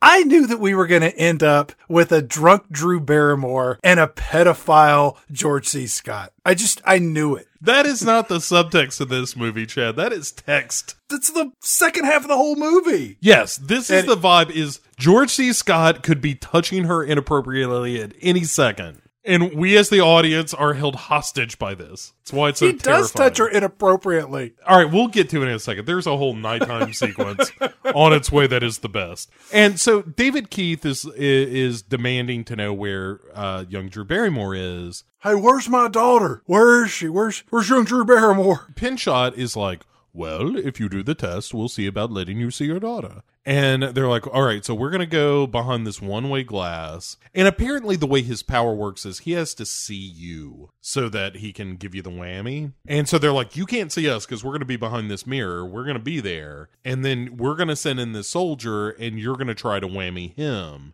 to let us see if you can still get it up, psychically speaking. And he can't. No, right. He's lost his mojo. Right, like a soldier comes in and he's like, hey, you look thirsty. Here's a pitcher of water. And sure enough, there's a pitcher of water and the guy pours a glass of water. And then he's like, that ink, it probably tastes a lot better with that ink. And the soldier's like, the fuck? No, that's gross. You're weird. Why don't you try to put your dick in your mouth? He's like, what the fuck? What, huh? Did you do that to Brian? I think his name was Brad. Whatever. It's so fluid here. What about Derek or Darren? I don't know the roster of people who work for the shop. He was killed during the Art Carney massacre, as it's come to be known, in the shop. So after this is over with, George C. Scott, who's one of the people observing, he's like, he's tipped over. He's been on the run too long. And Martin Sheen has what I hope is said to me one day, dope him up until we figure out what to do with him. Sure. Right? That ain't the worst. Then a storm blows in. This, good Lord, Chad, this scene. So at this point, we see George C. Scott going into young Drew Barrymore's holding cell / suite. And as he enters, for the first time in this movie, he straps on an eye patch to cover that lazy, milky eye of his. Now, in doing a little bit of research, it turns out that the contact lens they stuck in his eye to make it all milky created an infection, and that's why he wears the eye patch. I don't know if it's true or not. It doesn't really matter. But if I was a kid in a room and this hulking monster of a man came in once without an eye patch, then shows up the next day with an eye patch, it's going to ramp up the freak outedness to a level henceforth never known to me as a child. Yeah, especially if he's hanging around you all the time. He's like, Cabbage Patch Kids. I like cabbage. Why don't you teach me how to play with those dolls? You can win. At dolls? Yeah. There's this storm coming in, and it's lightning and thunder, and young Drew Barrymore, she gets up, and she just kind of walks to the other side of her suite. George C. Scott says, are you scared of my face? And young Drew Barrymore says, I've seen worse. And it's a real backhanded insult. Like, you're ugly, but I've seen uglier. But I have melted people's face clean off and seen the bone and sinew beneath. So, you're fine mostly. Our weather starts getting rough. Lightning and thunder cracks. And then all of the lights go out, Bo. And we get a real performance out of George C. Scott where he's like banging on the door. He's like, let's out of here. You can't trap people in here like this. And Drew Barrymore goes to him to try to comfort him. And he is all beside himself because it turns out he's afraid of the dark because the Viet Cong, Chad, put him in a bad place during the war. And he's like, I remember what it was like in that hole, eating spiders. They dehumanize you, kid. They turn you into an animal. You'll do anything, eat anything. You ate sand? You ate sand? You know, the kind of thing you tell a kid when you're trying to, become their friend of the time that the Kong threw you in a pit. Then he's like, look, I don't know where your dad is, but if you haven't known, maybe I can pass it to him. And maybe you ought to do what they say, And then he's like, I'll help you how I can. And the lights come back on. And then she just gives him a big hug. Yeah, and in this scene, young Drew Barrymore is wearing light blue gymnastic tights and a onesie. And George C. Scott is a pedophile, and it's disgusting. And he touches her leg. It's so gross. Yeah. And then when he gets up, he picks her up in his arms with her legs around him and stuff. And he takes her to bed and like tucks her in like a dad. It's really uncomfortable. As he tucks her into bed, young Drew Barrymore says that she doesn't want to burn up any more people, which is a reasonable thing for a child to say. And as the lights come back on, she hugs and kisses him. And he's just over the moon, right? Yes. Once George C. Scott puts her to bed, everyone in the theater is so uncomfortable as he kind of brushes her hair back on her forehead. And as she drifts off to sleep, she says, "Good night, Daddy." And George C. Scott smiles this big snaggle tooth grin. Yeah. It's just like, it's my birthday. It's a real, it is just a spine chilling response to a child calling you daddy. It should be like, "Oh, okay, honey." Awkwardness is the appropriate response, not, yeah. It is so gross. Meanwhile, David Keith is in his room trying to whammy himself a little bit, where he's like, "You're not going to take any more pills. You got to help Charlie." And we're like, yes, get her the fuck out of there, dude. Based on the advice of George C. Scott, young Drew Barrymore decides that she's going to participate in the experiment. So we cut down to the science lab bomb shelter of the shop. And young Drew Barrymore, she's going to show off all of her fire starting powers to Martin Sheen and the whole crew. And young Drew Barrymore, first she set some wood chips on fire. And she says, "You should have given me something harder." I was like, rocks? Like asbestos? Like, what are you thinking? My favorite moment in all of this scene is when Dr. Pinchot is standing beside her and she's like, "You're going to need to leave because I hate you. And when I start setting up stuff on fire, it might be you. So, bye-bye." And he does have to get out there. He's like, "Oh, well, all right." He leaves, and then, yeah, she sets it's like a tray of hickory chips, and the wind starts blowing her hair back, and the needle on the machine starts spiking, and the chips start smoking, and then they burst into flame, and then the pan that they're on just kind of blows off the table. And then she does the back off and throws this pyrokinetic energy at a tub of water, which burns and steams and that kind of thing. But then the water catches on fire, Bo. Yeah, it's cool. Water is made of hydrogen and oxygen, and water doesn't burn unless you can somehow break apart hydrogen from oxygen and then burn the hydrogen separately. Yeah. But it's just basic science. Sure. It's cool, though. Seeing a tub of water on fire is really interesting. Martin Sheen's just fucking out of his skin. He's bouncing off the walls with joy because he's got proof that young Drew Barrymore can set things on fire, including water. And then Dr. Pinchot says she wants to see her dad, but we can't let that happen because David Keith might tell her to kill us. Did you think about that, dummies? What if he tells her to burn it all down? Whoops. Right. And they're like, "Oh, yeah, that's a good idea." And meanwhile, George C. Scott is like, "Hey, anybody notice that your test subject has just kind of wandered out?" Huh? Yeah, they look at the test room and the door's open and she's just fucking left.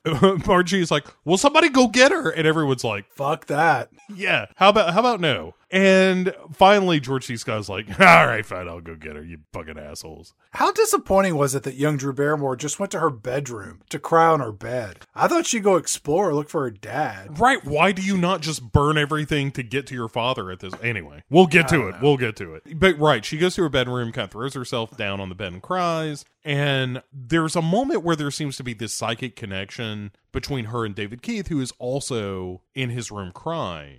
Baby. Martin Sheen comes in and gives Andy his pills, who swallows them fast. And Martin Sheen is like, listen, David Keith, we just haven't had any positive results, and maybe you need a break. Maybe you should go to Hawaii. Remember in the 80s when Hawaii was the pinnacle of paradise? Oh, sure. It was the most exotic place you could possibly travel. Every TV show went to Hawaii. Yeah, we even had 5-0 there. We had Hawaii 5-0, but the Jeffersons went to Hawaii. Sesame Street went to Hawaii. Hawaii was just sort of this exotic locale that every TV show eventually made its way to. And you got laid, and you went to a luau, and you looked at a volcano and you surfed. You found a cursed tiki idol. Yeah, it was great. It was Hawaii. Yeah. Who wouldn't want to go to Hawaii, David Keith? How about you? I'd like to go to Hawaii. Yeah, he's like, whoa, Hawaii sounds pretty good. Hey, would I get my fix? Yes. That and many, many, many more fixes, David Keith. I like the fact that he is really playing it up here where he's just like, I'm a total junkie, man. Look, I'm just going to be straight with you. You keep giving me these pills. You can do whatever the fuck you want to do with my daughter. She's a bit of a drunk. Also, I'm poor, and the only money I've got is a sack full of dimes that I stole from a payphone. I got to be honest with you. I made 45 cents come out of the phone you got in here. I don't even know how I did it. After Martin Sheen leaves, we see that David Keith has ditched his pills, and he's not really taking them. Yeah, he's spitting them out in the bathroom toilet. And so Charlie and George C. Scott go to a stable on the shop's land to ride horses. Yeah, we get to see a nice shot of George C. Scott's body double and young Drew Barrymore's body double riding horses around the campus. Yeah, it's pretty good. George C. Scott says to her, "Look, baby, it's like poker. If you ain't dealing from strength, you ain't dealing." I was like, what kind of pimp wisdom is that? What does that even mean? Why are you telling an 8-year-old this? You can read more about that in our new book, Pimp Wisdom. 101 things to say to a hoe to keep her in place. I was going to say nuggets of wisdom for life on the streets, but I think you win.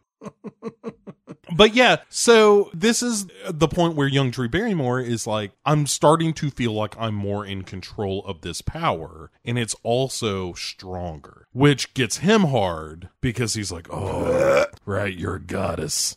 Oh, I'm going to murder you. And then in the next test, young Drew Barrymore is supposed to set fire to a cinder block wall. Well, she can make a tub of water catch fire. Like, how about this? And she does. She like you see a point on the wall start to burn, and then the whole wall is on fire, and then like the elevator doors in the room are starting to warp, and then she just balls her fist and the thing explodes. And then she has to throw her power at these giant blocks of ice, which also explodes. Back off, back off. It's, again, really a fun scene. And then she turns around and is like, I want to see my father. And if you don't let me see him now, I'm going to make something happen. I want to say, I really enjoy the crescendo of them exploring her ability to make shit catch on fire and blow up. From the soldier in the airport to the Art Carney farm encounter to this, it really builds on itself piece by piece leading up to the finale. So kudos to the director and everyone who worked on this film. It's stair steps to the finale that is so good. Yeah. So with some exceptions we'll get to, but David Keith is on his couch, and we see that his powers have come back too, because he is changing the channels with his mind from a Woody Woodpecker cartoon to something else, and then back to the Woody Woodpecker cartoon. Hasn't everybody tried to do that? You're, with your lazy ass laying on a couch, and you're just like, can I change the TV with my mind? The remote's somewhere. I can't. The one for me is like a pin that falls or something, or that fork when you're at dinner and you're like, it's like 8 inches away, and you're like, come on, Force, just like you're picking up a lightsaber or something. Right? Yeah, in the snowy planet of Hoth. Yes, but I like, from a directorial point of view, I like the fact that the scene lands on him having proven to himself that his power is back, and he kind of smiles, and in the background you hear the Woody Woodpecker like, and it's like, oh yeah, he's feeling his shit, like he's ready for battle. Right. And then we get to a scene with Pinchot and Martin Sheen and George C. Scott sitting around drinking. Day drinking. Yeah. I brought my private stash. And Martin Sheen is like, look, we got David Keith taken care of. We're going to ship him off to Hawaii. Fucking fine. And Pinchot leaves, and Martin Sheen and George C. Scott have a chit chat about what she would do, what young Drew Barrymore would do if she knew who George C. Scott was. Uh-oh. And Martin Sheen is like, I think you'd know what a steak in a microwave felt like. Or microwave oven is the way he puts it, so you know it's 1984. And Martin Sheen is like, hey, what are you really going to do with her when we're done? I know you said you want to dispose of her, but the fuck, man? And George C. Scott is like, well, John the Orderly is making her happy. And at the moment of her greatest happiness, John the Orderly is going to ram his hand into the bridge of her nose, killing her instantly. John the Orderly will be staring into her eyes as she dies. Right. I got that. I got that, George C. Scott. I assumed that you were going to kill her. I want to know what you're going to do after you kill her. Let me say 3 things to you. John Benet Ramsey. Well, he does say that when he dies, meaning George C. Scott, that he wants to take young Drew Barrymore's powers with him so that he can, fight fire with fire as he's burning in hell? It's a real, Mormon logic he is applying to this scenario of well, I will have all my sister wives and the power of the God Girl in my possession. I will be on the planet Kalump, where I will rule over everything. I thought that this would be the Stephen King thing of the week that Bo doesn't need when he says that he wants to take young Drew Barrymore's powers into the other world. No, that's the kind of crazy I like, where it's I kill you and I wear your skin so I can become you. That appeals to me on a certain level. Martin Sheen just walks off, but not before pointing out the obvious when he says to George C. Scott, "You so crazy." You so crazy. Rainbird. But then we really get confirmation of that because George C. Scott, he just sits all alone and starts giggling to himself. It's a real he left me in the office all to himself, and he's got the good brandy. Then we get to David Keith and Martin Sheen walking around the grounds of the shop during the day, and which is a really kind of nice setup. It's almost like a Japanese garden kind of vibe. And Martin Sheen is like, well, here's what we're going to do, David Keith. We're going to take you to Hawaii by military transport. We're going to get a helicopter from here, take you to the base, and then it's off to Hawaii.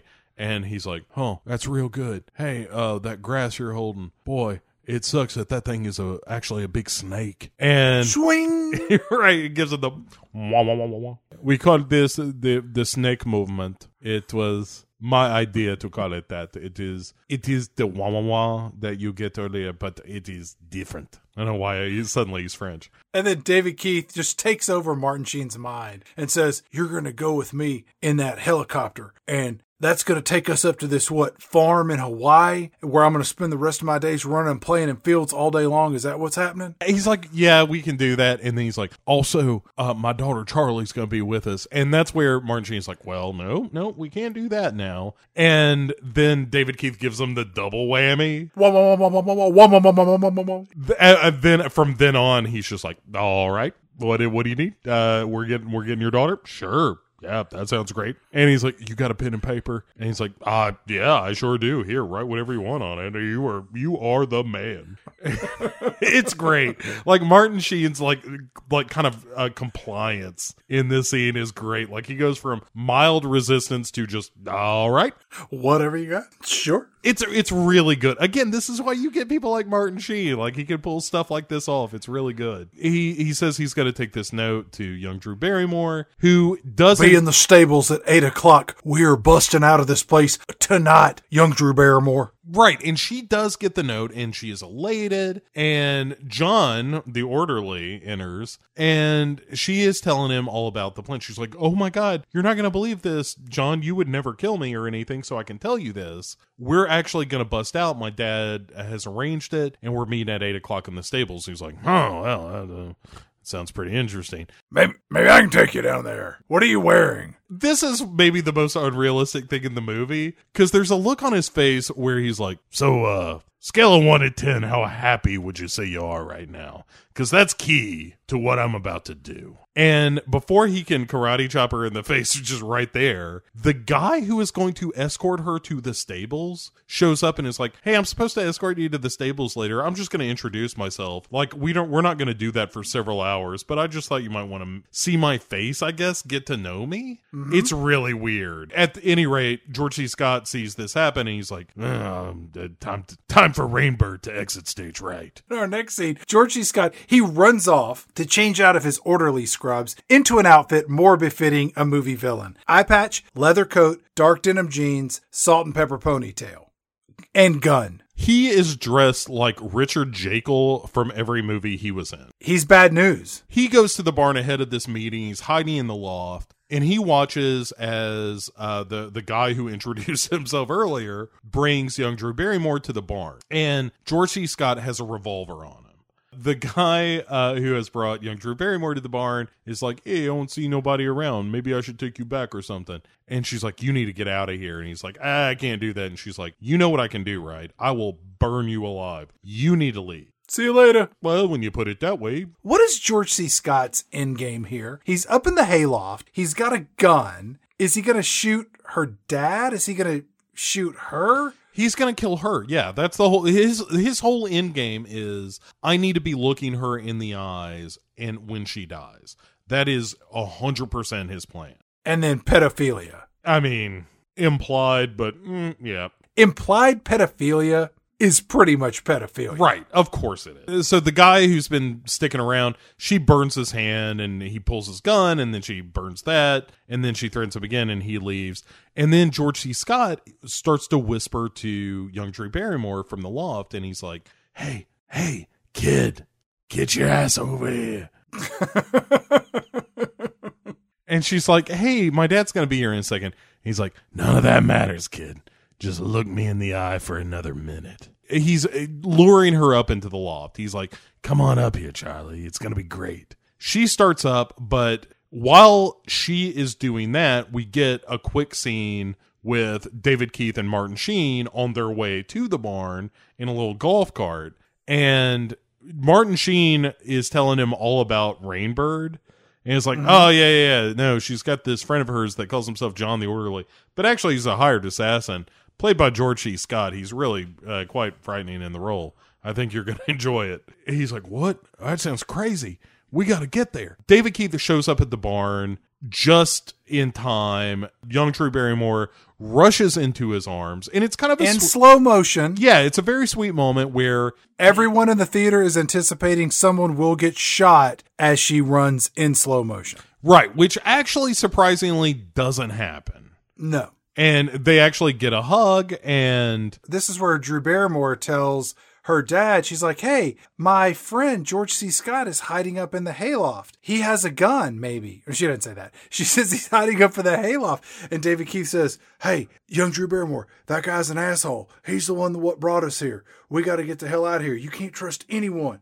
And then young Drew Barrymore turns out and says, is it true, George C. Scott? And then it's here that George C. Scott just goes full on Kellyanne Conway. It's not a lie. I just mixed it up with the truth. As she is getting progressively more pissed, there's a bucket of water that starts to boil. And he's like, hey, if you try to burn me up, Drew Barrymore, you're going to kill all these horses too. I've killed a lot worse than horses. Yeah, horses ass.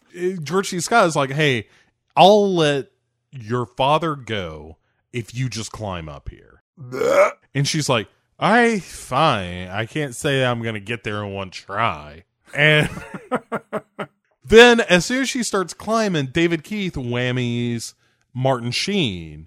And he's like, you need to shoot him in the face. All right. Martin Sheen takes a shot and he tries to shoot George C. Scott. While David Keith grabs Drew Barrymore off the ladder, Martin Sheen misses, George C. Scott does not, and shoots him in the fucking head. And Martin Sheen unceremoniously exits this movie. It's just go get, and he's gone. Then David Keith sees George C. Scott and whammies him. And he's like, jump, you son of a bitch. And George C. Scott tries to resist, but then he's too whammied, and he does jump, and he hurts himself. But not so bad. Yeah, it was a real dumb idea. David Keith should have been like, you need to put that gun in your mouth and pull the trigger. Right.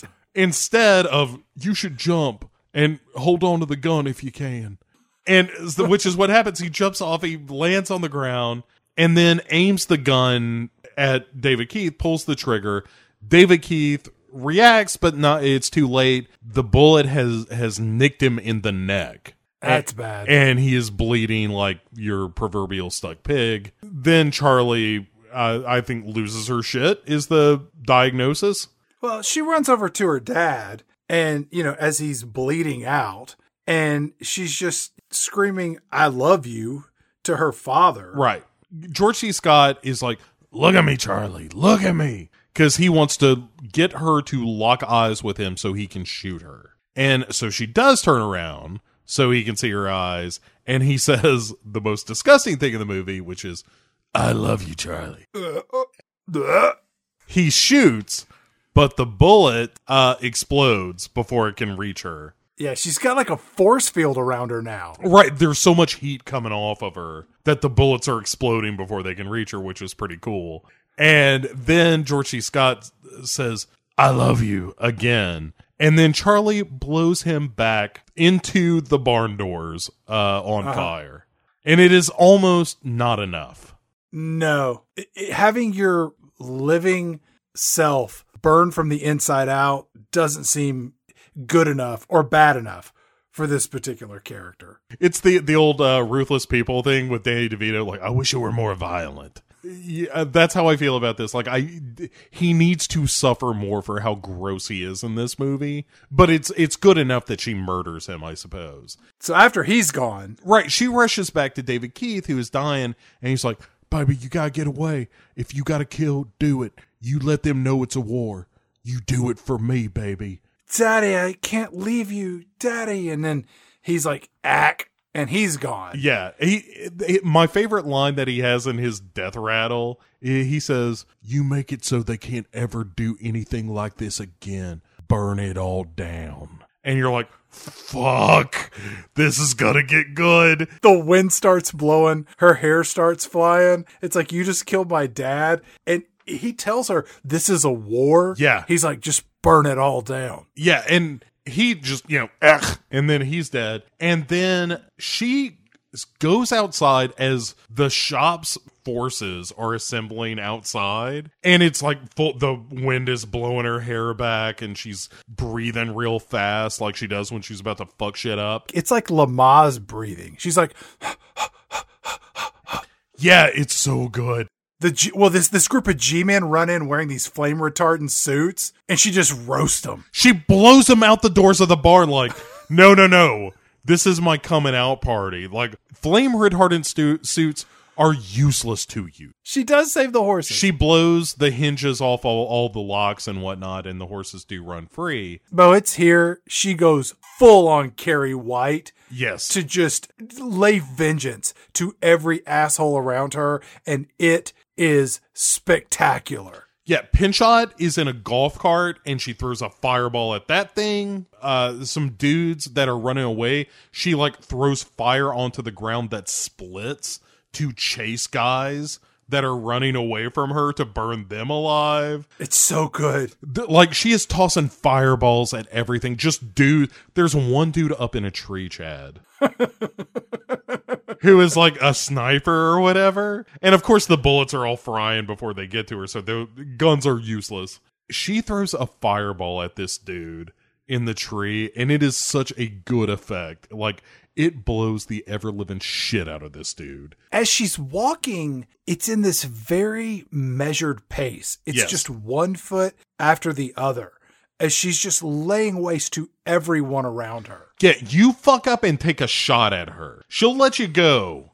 If you're just fleeing for your life, you're mostly okay. But her performance is such that she's almost hypnotized. It's like she's conscious and unconscious at the same time. It is the fulfillment of her father's wishes. It is, this is not personal. I'm not here to enjoy this. I'm here to be a righteous sword of vengeance. And all of this is going to be obliterated when I am done. A bunch of G-men in a truck show up with machine guns, and she just blows the truck up, and flaming bodies just go flying up into the night sky. And then she's making her way over to the big white mansion in the woods of the shop. One of the G-men from the beginning of the movie pulls a gun on young Drew Barrymore and shoots a bullet at her. And then young Drew Barrymore sends a fireball at him, which hits him and blasts him up into the air. And then a helicopter shows up. Oh, it's just like they had, like, in the line item of the budget, it was like one helicopter to explode.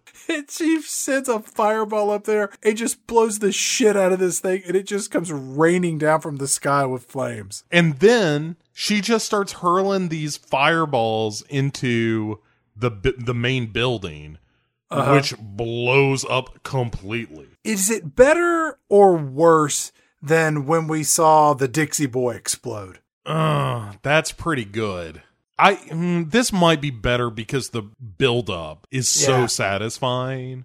I think this is better. Dixie Boy just kind of blows up off in the distance. In this case, there's a cause and effect that's so gratifying. Right. This isn't just like, oh, I guess they hit a gas line. This is like, I am going to lay waste. It is, this is the I am the Lord thy God kind of moment. That I so love in movies where a character is just like, you have come face to face with pure vengeance, and there is no arguing with it. There is no reasoning. It is just going to happen. And I love it. In the end, she's covered in sweat, and she begins to weep a little, and she says, "For you, Daddy." She's killed dozens of people. Countless. In this finale. Yes. And it's so entertaining. And it's all practical effects. I mean, you're watching, whether it's miniatures or whatever size building, they blow the ever-loving shit out of everything in this finale. Every now and again, you can catch some wires, whether it's the fireballs or people getting pulled out of whatever. Don't matter. I'll take that every day over shitty-looking CGI. And it looks so good. And also, that a guy had to be set on fire and jerked by some steel rope into the air. And you're like, that's fucking crazy. for Firestarter. For this movie. But it works. And so let's get to the end of this where Irv and Norma, the Art Carney and Louise Fletcher, a.k.a. Nurse Ratched, get a visitor when young Drew Barrymore shows up at their door and just cries, just weeps, and Norma holds her. So this child hitchhiked from the shop back to the Art Carney farm? Right, and she murdered no less than 7 pedophiles on the way there. Anytime like an errant hand, not like just brushed casually against her leg. It was just whoosh. Right. Yeah, it was like you dropped a cigarette in the lap of that airplane character. Just woof. And then the last scene is Art Carney and Drew Barrymore marching into the New York Times. And as she does so, she kind of looks up to the sky and tells her father, "I love you, Daddy." And in they go. Credits. Are Art Carney and Nurse Ratched going to raise her like Ma and Pa Kent raised Superman? I think that's the implication, right? That they're just going to take her in? I don't know. I mean, if they don't, she'll murder them. I think you guys are going to take care of me now. Or, I don't know, it could get hot around here. Wink! Wink! You want a glass of ice water? How about you want a glass of ice water? Because you're going to need it if you don't start taking care of me. And that's Firestarter. Yeah. That's how it ends. They go into the New York Times and apparently sell them their story, and all's well that ends well. But you and I, when we were talking about doing the finale of this season, we had both seen Firestarter recently when we were talking about like that and versus Maximum Overdrive. And it became clear very quickly as we were talking about Firestarter. We were both very enthusiastic about it. And I do genuinely enjoy this movie a lot. I think the performances are great. I think the practical effects are great. I think George C. Scott, problematic a character as he is fantastic and creepy. And Martin Sheen is really good in it. I mentioned this in the intro, but, Roger Ebert was like, nothing happens. This is just a boring movie. I'm like, I disagree. I completely disagree with that. How could you call a movie where a little girl is setting motherfuckers on fire left and right boring? I really enjoyed this movie. I have since I was a kid, and it turns out I still do. I really like it. So let me ask you both, as we always do as we wrap up a season, I'm always curious to hear your top to bottom or bottom to top, however you want to rank them. How would you rank the 6 films that were included in this season, Hail to the King, baby? Let me start at the bottom. All right. We all know what's there. Bottom of the barrel is Graveyard Shift. Yes. That's the shittiest movie we did this season. After Graveyard Shift, I'm probably going to go... man. We talked about some good movies this season. So, Graveyard Shift, Running Man, Maximum Overdrive. Oh, wait. No, what am I saying? Graveyard Shift, Carrie, Maximum Overdrive. No. Graveyard Shift, Carrie, Running Man, Maximum Come on. Overdrive, Silver Bullet, Firestarter. Boom! For the first time in Pick Six Movies history, you and I have the exact same ranking of all 6 films. Uncoached. But yeah, I think that's right. That's right. That's the proper list. It makes me so happy. I didn't know if and when that would ever happen, but I agree with that ranking. If you've never seen Firestarter, you absolutely should. If you've never seen Gray Shift, you absolutely shouldn't. Everything else is a mix mash. Yeah, Silver Bullet is really entertaining. Yeah. Maximum Overdrive I would recommend. And then the bottom 3, not so much. Running Man, Carrie, and Graveyard Shift. That's, personal taste. Running Man's real borderline. That's almost a borderline recommend, but yeah, the top 3 are like, yes, you should absolutely see Maximum Overdrive, Firestarter, and Silver Bullet. They're so bonkers. Silver Bullet is particularly wacky. Maximum Overdrive is, again, cocaine fueled and wonderful. And Firestarter is just legit good. Like, it's a good story, well told, I think. Yeah, I agree with all of that. But Chad, we are doing something we have never done before in the history of Pick Six Movies next week. That is true. Our next film is going to be a holiday spectacular. It's a bonus episode that is a standalone for the holiday season. Yeah, we wanted to bring Christmas cheer to the masses, and we felt like, look, a lot of people say to us all the time, Chad gets stopped all the time at work about this. I get stopped on the street sometimes, and they're like, Pick Six Movies is where I look for holiday cheer. Mm-hmm. We have done entire seasons built around the Christmas season, and people are like, look, we've been dealing with Stephen King. We're coming right up against Christmas. What in the ever living fuck? I'm trying to get tinsel and ornaments and Yule logs, and I want all of that in my life, and I need Pick Six to help. So, Chad, what do we have to help them in 2 weeks? We are providing, for the first time in Pick Six Movies history, a bonus episode to our season, The War on Christmas Movies, where we will be serving up a sequel to National Lampoon's Christmas Vacation in the form of National Lampoon's Christmas Vacation 2, Cousin Eddie's Island Adventure, for 1 episode only. Chad, what if, like many listeners, I said to you, what in the fuck is Christmas Vacation 2? Well, the answer to that is, I don't know, because at the time of this recording, I haven't seen it.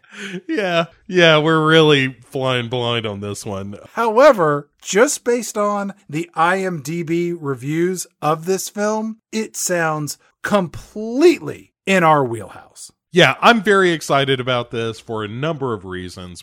Folks, come back in a couple of weeks when you're going to have a Christmas episode of Pick Six Movies. And then starting up with the new year, we will be starting our 10th season that we have already mapped out. And in fact, we have the majority of the seasons for all of 2020 completely laid out. But if you have a recommendation for a season, we will always call an audible and swap things out. So if you want, send us an email, pick6movies@gmail.com. And that's SIX, not the number 6. That's a different podcast. Also, you can just go to Facebook and there's Pick Six Movies there. You can say hello. You can find us there. So drop us a line, like, rate, review, tell a friend, or not. Just do whatever you want to do. That's how it works here. Yeah, we're very casual. We're completely casual. We record most of these episodes without pants. Bo, any final thoughts on this season? Hail to the King, baby, where we explored the a small slice of the oeuvre of motion pictures based on the writings of the incredibly talented and prolific author, Mr. Stephen King. Yeah, it's hard to believe we won't come back for a second helping of Stephen King movies at some point. We probably will. But yeah, I think what I've learned this season is that I still really enjoy Stephen King stuff. Even the bad movies, like even Graveyard Shift is a shitty movie, but it reminds me of the story, which I kind of like.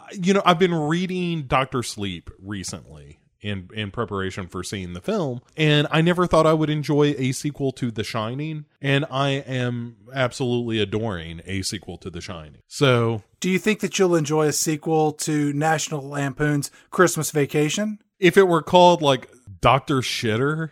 Yeah, but this movie was made for TV, so that's not going to happen. Dr. Crapper. That's something that the listeners maybe need to know before going into this episode. This is a made-for-TV sequel to Christmas Vacation, starring the girl from who played Audrey in the original Vacation and Cousin Eddie. And that's it for returning cast?